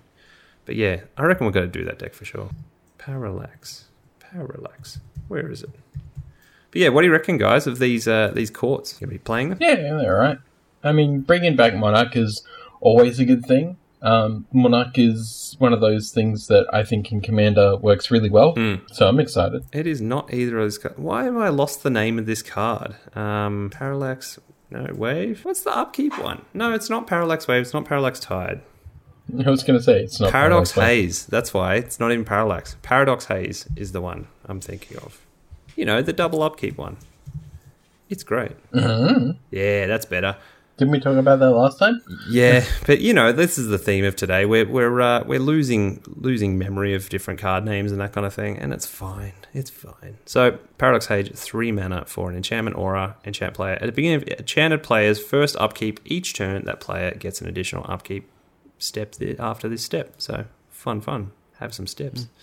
All right. So I think we've got most of the ones we're really excited about out of our system. I think one more I don't have to say much about it because the deck doesn't build itself per se, but I'm sure you can use your imagination to find out what it can do. Obeka, the Brute Chronologist, the Grixis commander, 1 blue, black, red, legendary creature, ogre, wizard, 3/4. Tap, the player whose turn it is may end the turn. That's it. That's just basically a Sundial of the Infinite on a creature. Fantastic. And you can do it to other people if you really want, if they want to use it, but they get to choose.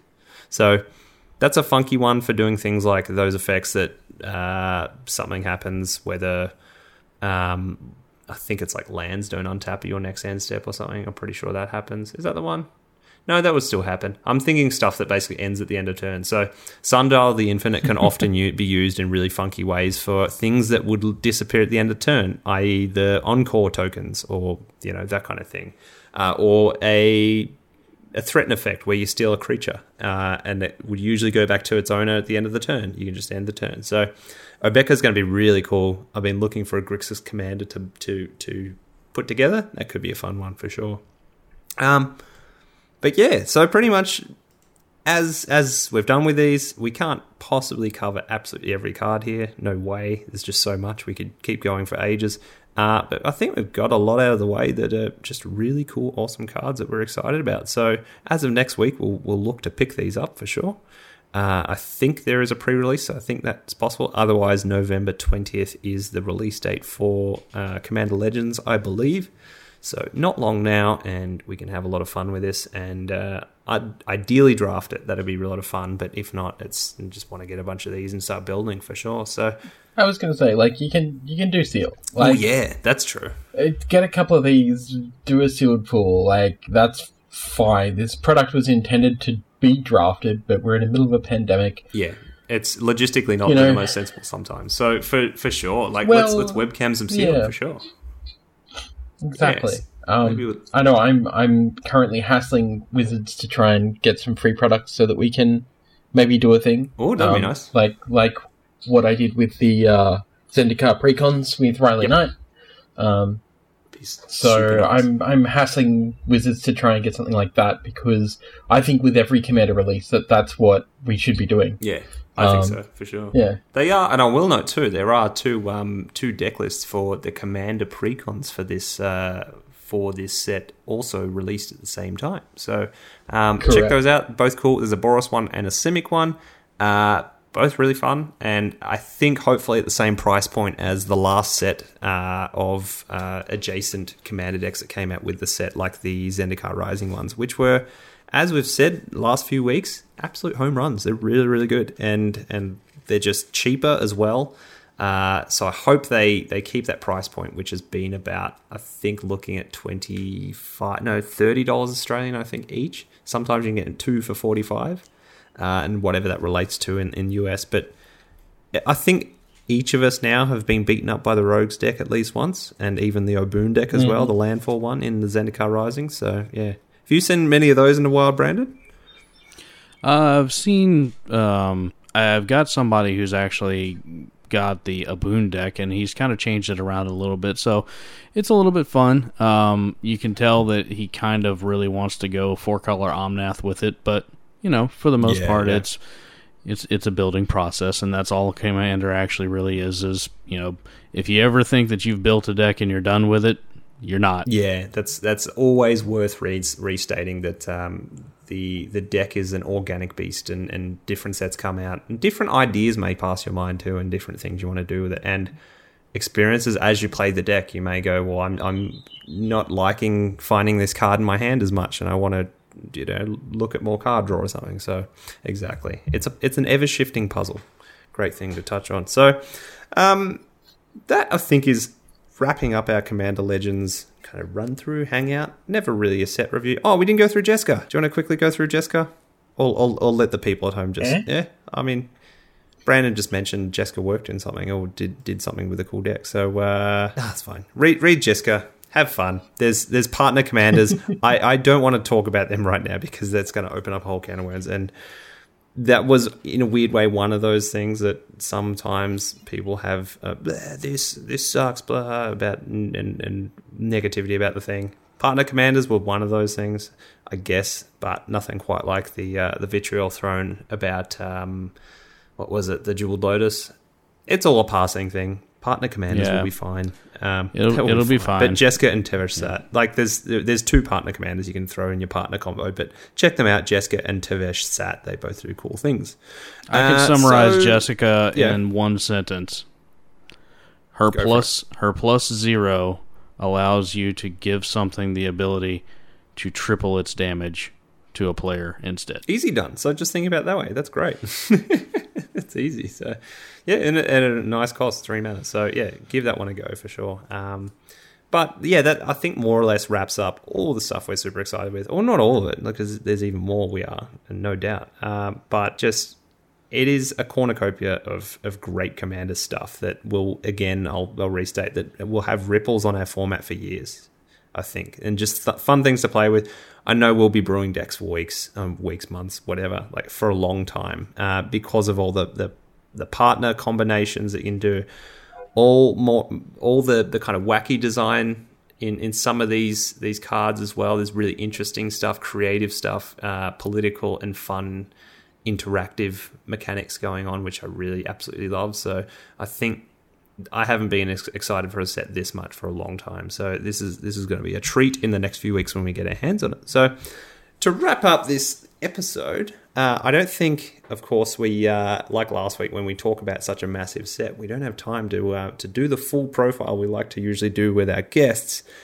So apologies, Brandon, but it does mean you'll get to be back on the show if you ever want to, and we can do a follow up to talk about all the cool things that inspire you, and just ask all those great questions we love to ask people, be it pineapple and pizza and music and all that stuff. But we will wrap up with, we do have time for the entertaining this week, which is just pretty much our run through of anything else that is of inspiration to us this week, be it music, media, video games, shows, anything that kind of piqued our attention that we want to shout out or discuss a little bit. And I know Chesh often has some really cool stuff to talk about in this one. But Brandon, anything piquing your attention this week in the entertaining? I don't actually get to watch a lot of live TV, so it's a fun thing for me because I get to pay a lot of money to these streaming services to catch up on stuff months after it's happened. But I just saw a couple... Welcome to being in Australia, mate. Exactly.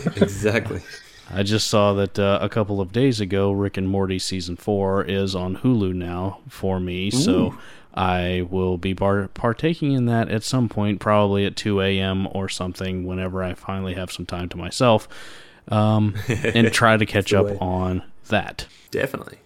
And I, like Rick and Morty is that type of show anyway that I need to do my due diligence. I've only ever watched, I think, season 1 and then a bit of season 2, and people go, "Why? You're either like, what the hell? You're either all in or not." And I was like, "No, still, I find it very funny. I just haven't got around to watching the rest of it, whatever." But Cold Hit, of course, super hilarious.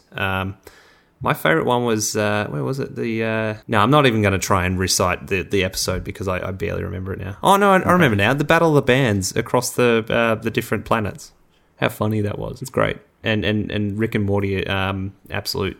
the giant heads, show me what you got. We'll be laughing it's all of our memes. Show on me every what you got. Yeah. It's all of our memes on every EDH forum or whatever when somebody's like, "Hey, look what I got. I got this pack. Let me crack it. Show me what you got. Show us what you got." Exactly. And disqualified. And the goofy aliens playing their little tune on the other planet. So good. I love it. Yeah, the planet blows up. Oh, yeah, let's get Swifty. That's right. That's why. Yeah. Man, I'm telling you, I've got so much stuff pushed out of my brain for memory. So, yeah. Got another one? AC/DC's album comes out next week. That's the other thing rad. that I'm go super Australia. excited for. Yeah. Yeah, nice. Now, we do get to talk about I reckon we do get to talk a little bit about your kind of influences and background there, because you just brought up AC/DC. We're talking music. I know, based on what you've told us briefly, you have a bit of a background in music, but I don't know fully to what extent. So you told us before you used to be part of a pretty significant cover band. Now you're saying you're pretty excited about AC/DC. I didn't ask you what kind of stuff your cover band did and what you've played in the past. Well, I would not call our cover bands significant, since we, nobody. I guarantee you, nobody has ever heard of us, but that's okay. That was a band that I was in probably 10 years ago at this point. I guess kind of before I got a haircut and got a real job, kind of thing. But no, I played guitar in that band, and played a couple of shows around, Washington D.C. Area, that sort of thing. But I have always loved blues-based music. So Led Zeppelin, AC/DC, Aerosmith, ZZ Top, those types of things, or those types of bands were just the ones that I always enjoyed playing. Now I'm actually the lead guitarist for the church worship team, and I pretty much play every Sunday. So I've really switched my six strings over to a different type of music altogether. But I still like to rock, that's for sure. Exactly. Well, much respect for shouting out AC/DC, because we of course love them in Australia, but we realise they make a ripple across the world as well. So my dad always tells me how they used to see AC/DC when they were growing up at the local RSL, which is, we call that the Return Services League. And I think that's the acronym.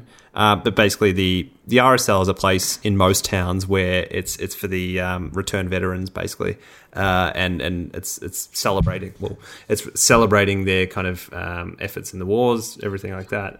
And it's usually a place in town to get a cheap, what we call a palmer. So a cheap feed, a meal, and you can often play some Keno, which is like you bet on something. I don't even know what Keno is. Chesh, what is Keno? Just like, it's technically quick play lottery. Yes, that's the best way to define it, essentially. So, I mean, having lottery type services in a place like that, I often feel a bit funny about. Same with slot machines, but whatever, that is what it is. But the RSL is often where you go to get your cheap meal, sometimes see a show. And as my dad said, he used to go see AC/DC in town in Sorrento, where he grew up and I grew up.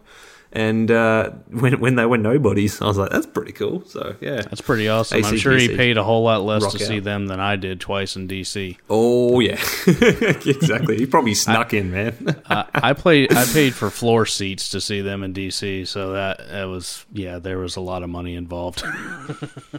Yeah, for sure. That's sweet. And so I know my father-in-law as well will be really stoked for that. He really loves AC/DC completely and will buy it on vinyl as well. And that'll be cool to listen to. I know we will with him. So yeah, look forward to that one. Chesh, anything in the entertaining for you this week? Dragon Ball Super Broly movie just hit Netflix. So. Ooh. What? That's going to be today's watch for sure. Exactly. Is this the same Netflix that I have in the States? Because now I'm going to have to look. That is a good question. I'm going to assume yours is usually a lot better. I'll say that, because we get a watered down version in Australia with like a fraction of the amount of things, and we still probably pay the same for it. But compared to any live TV, it's great.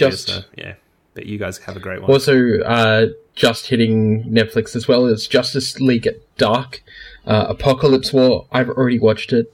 I watched it before it was available to most people. Inside info. Because of contacts. Yeah, nice. And it's very good. It centers around Apocalypse has stolen basically Superman's power. Yep. So Superman doesn't have any powers. He's basically regular human man, which is hilarious. And the only person that can save the world is Constantine. Cool. Is this the same Constantine as I don't know? I'm such a novice in English speaking English dude, basically ginger. It's all about the dark arts. Constantine. I was going to say Keanu Reeves. Also the same Constantine played by Keanu Reeves. Okay, yes. It is that one. It is that one. Cancer smoking, a lot rougher around the edges, sounds like the guy you would meet in a pub who would want to give you an Irish kiss. Oh, yes. I was going to say, you were doing some great Cockney accent last night, and I thought you were going to indulge us in that. Come here, give us a kiss. You're a bloody bastard. Yeah, exactly. You've talked about Constantine before, haven't you? About it's actually a pretty cool deep story and everything, rather than just the initial stuff. If you just see the movie or whatever, there's some. So if you look at it from a point of view of DC versus Marvel, in Marvel you've got Doctor Strange. in DC, you've got something ultimately better, which is Constantine. Because Constantine was a complete piece of shit. He was. This is the whole backstory of Constantine. Heavy drinker, gambler, not a nice guy at all, who then basically is going to die, makes a deal with the devil. The devil then goes, all right, look, I'll take away your cancer, and you'll survive for a while, but eventually, dude, your soul is mine. He's like, yeah, all right, mate. And yeah, pretty much he's like, yeah, all right, mate. And then he starts hunting down demons. Because he's just like, well, my life is basically forfeit, so I need to do as much good in the world as I can. Ah, cool. So he becomes a changed man, basically, because he's trying to sort of atone for his sins, which is mostly the story you'll find in the movie as well. Like the Keanu Reeves movie. It's along those lines where he's trying to atone for his sins. But the comic book version of him is more like, I don't really give a shit if I live or die. I want to help people. Yeah. So it's self-sacrifice, but not like it is in the movie where it's self-sacrifice for self-gain. In the comic books, it's self-sacrifice because he can, because he's lost all hope. Which is a cool aspect on grey morality, but it's kind of like chaotic good or something in D&D, which is really cool, and I like that angle to it. So, yeah, I want to watch some more Constantine for sure. And, I mean, like a lot of people would be like, the first thing you see is Keanu Reeves. You're like, all right, yeah, cool. He's a good guy. So... yeah, nice. I was going to say, so Brandon, when I was talking to Brandon this week, you were saying something about Dragon Ball, weren't you, as well? Yeah, I'm going through the original series, like from the 80s again. Nice. Are we talking the original series where Master Roshi's constantly trying to look up skirts and constantly bleeding out his nose? Oh yes, that one. Yeah, and that hasn't aged that well. Stuff exactly. And where Bulma shows her vagina to Goku, and Goku's like, "What the hell is that?"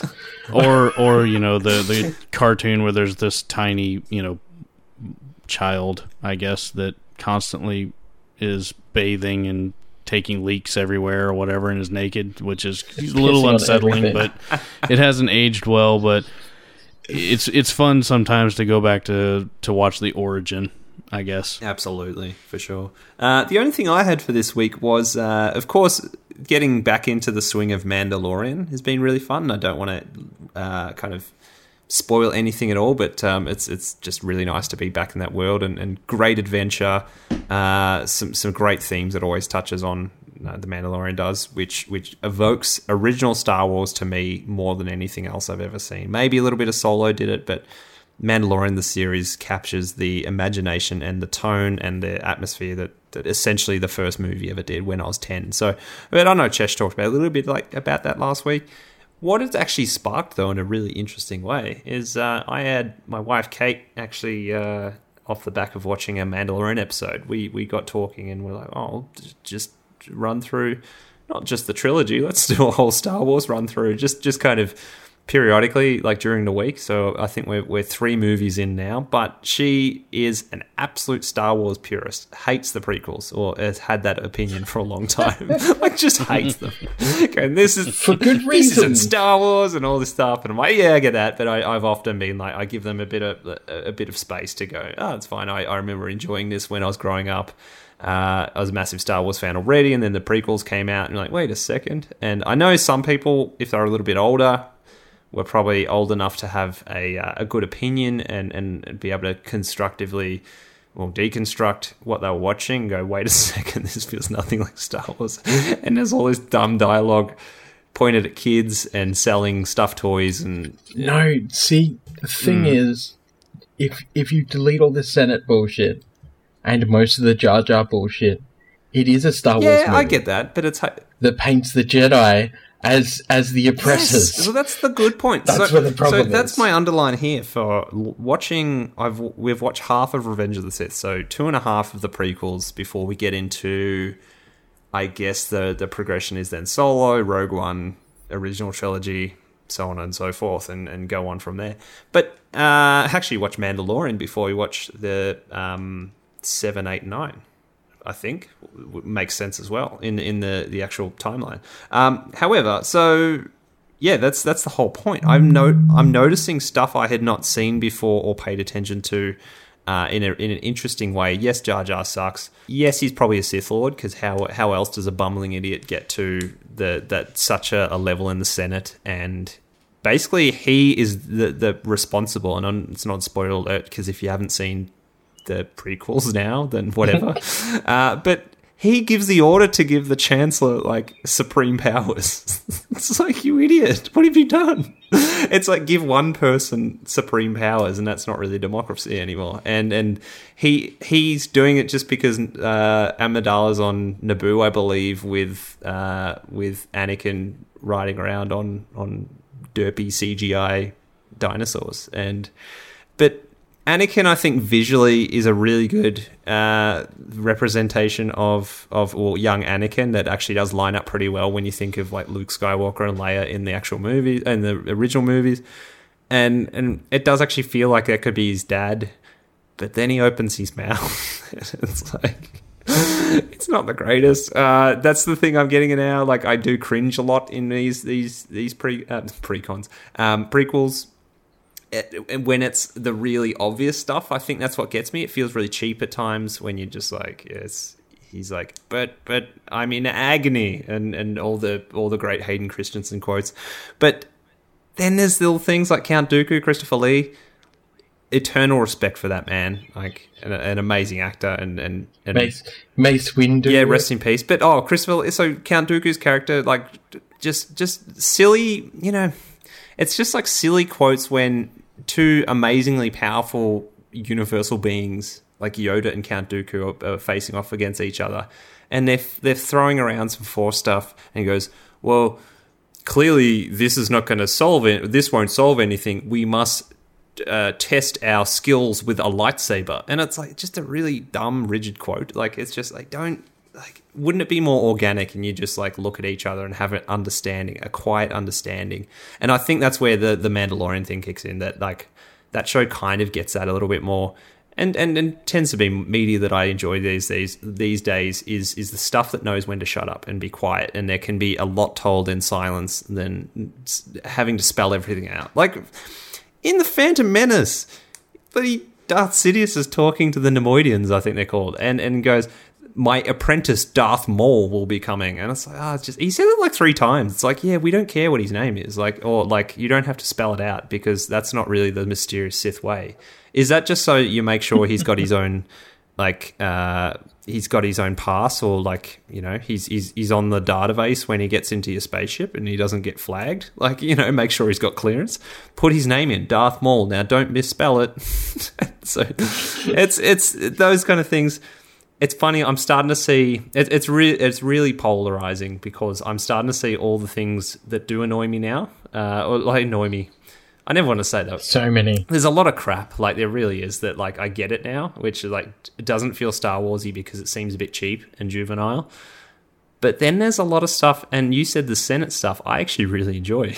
I think it's amazing when you actually see, when you see what it takes for a whole, basically government structure to be overturned slowly by like moves, like insidious kind of diplomatic moves on the inside, and a Jar Jar Binks and those kind of things. But the whole point that Darth Sidious was he was essentially fabricating a war to then be the answer to that has real life applications. That's a pretty scary thing, you know, that if someone has ultimate power, they can invent 2 sides of a war, which they like. The war ultimately means nothing because it's just loss at either end, and then he will swoop in and go, "We're actually the savior to this."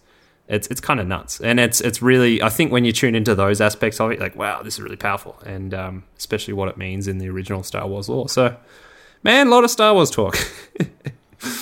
I don't know. I didn't think I was going to talk much about it, but it kind of just spat out. But again, like Coyle last week talking a few things about Star Wars was really cool. I watched a stream with him and Andy from Guardian Project Podcast with Zuby and Dana Roach from EDH Recast. They had a great stream during the week, and Coyle played his General Grievous deck, which is Zergo Helm Smasher altered to look like General Grievous, and then all the things are like the swords and all kinds of other things that are themed to Star Wars, which is quite amazing. So highly recommend if you ever get the chance to see Coil play with that Zergo Helm Smasher deck. It's an absolute joy. So that's been it, I think, for sure. So what do you reckon, Chesh? We wrap it up and we go along our merry way and have a rest of our day, and we'll let Brandon have a sleep, and or maybe even play some Commander over the rest of the weekend. Yeah, pretty much. I'm an old man. I want to go now. Exactly. So let's do some sign-offs. Brandon, as I said before, you've been an awesome person in the community to get to know and hang out with and share great Commander ideas with, for sure. And highly recommend everyone goes to check out Brandon's channel, and especially for newer players, recommend some of his content for sure. So where can the people find you on the interwebs, Brandon? You can look me up on YouTube, Create Commander, and I have an Instagram and a Twitter page. Both of those are at Create Commander. I keep it pretty simple. Nice. And I will recommend, too, looking for his stuff. The way YouTube works is usually put a lot of attention towards the bigger creators, which is a pain in the ass, of course. It makes it infinitely easier if you omit the space from Create Commander. It will know exactly who you're talking about. Otherwise, it'll probably link you to Command Zone videos and things like that, or anything with the words Create and Commander in them. So all we can say is keep the audience going, and I think Chain said it the other day, you absolutely deserve all the views going your way because you're making really nice stuff. So check out Create Commander, no space on the YouTubes for sure. So you can find me at Pass the Jam Sam on the Twitters and the Instagrams. You can find Chesh at, where are you at, Chesh? Chesh plays games on all platforms except for Twitter, where you can only find me under Chesh Plays. Nice. And you can find the podcast at cmdrcrunch.fireside.fm is the website, at Twitter at cmdr_crunch, Instagram we're at cmdrcrunch, and Gmail, send us questions, feedback, pictures of cephalids, thoughts, whatever you feel like. Just shout out, be it pictures of cephalids, not syphilis. Nope, just be a friend at it is cmdrcrunchpodcast@gmail.com. So it's been a joy, guys. I think I'm going to leave it there and go enjoy the rest of our day. But may all your Commander Legends packs be amazing. And any advice you guys have for our lovely listeners? May the Force be with you. That's a nice one. Just thanks for having me on, guys. It's been a pleasure. Everybody, stay safe out there. Yeah, stay safe, exactly. Take care, friends. Meow. Bye.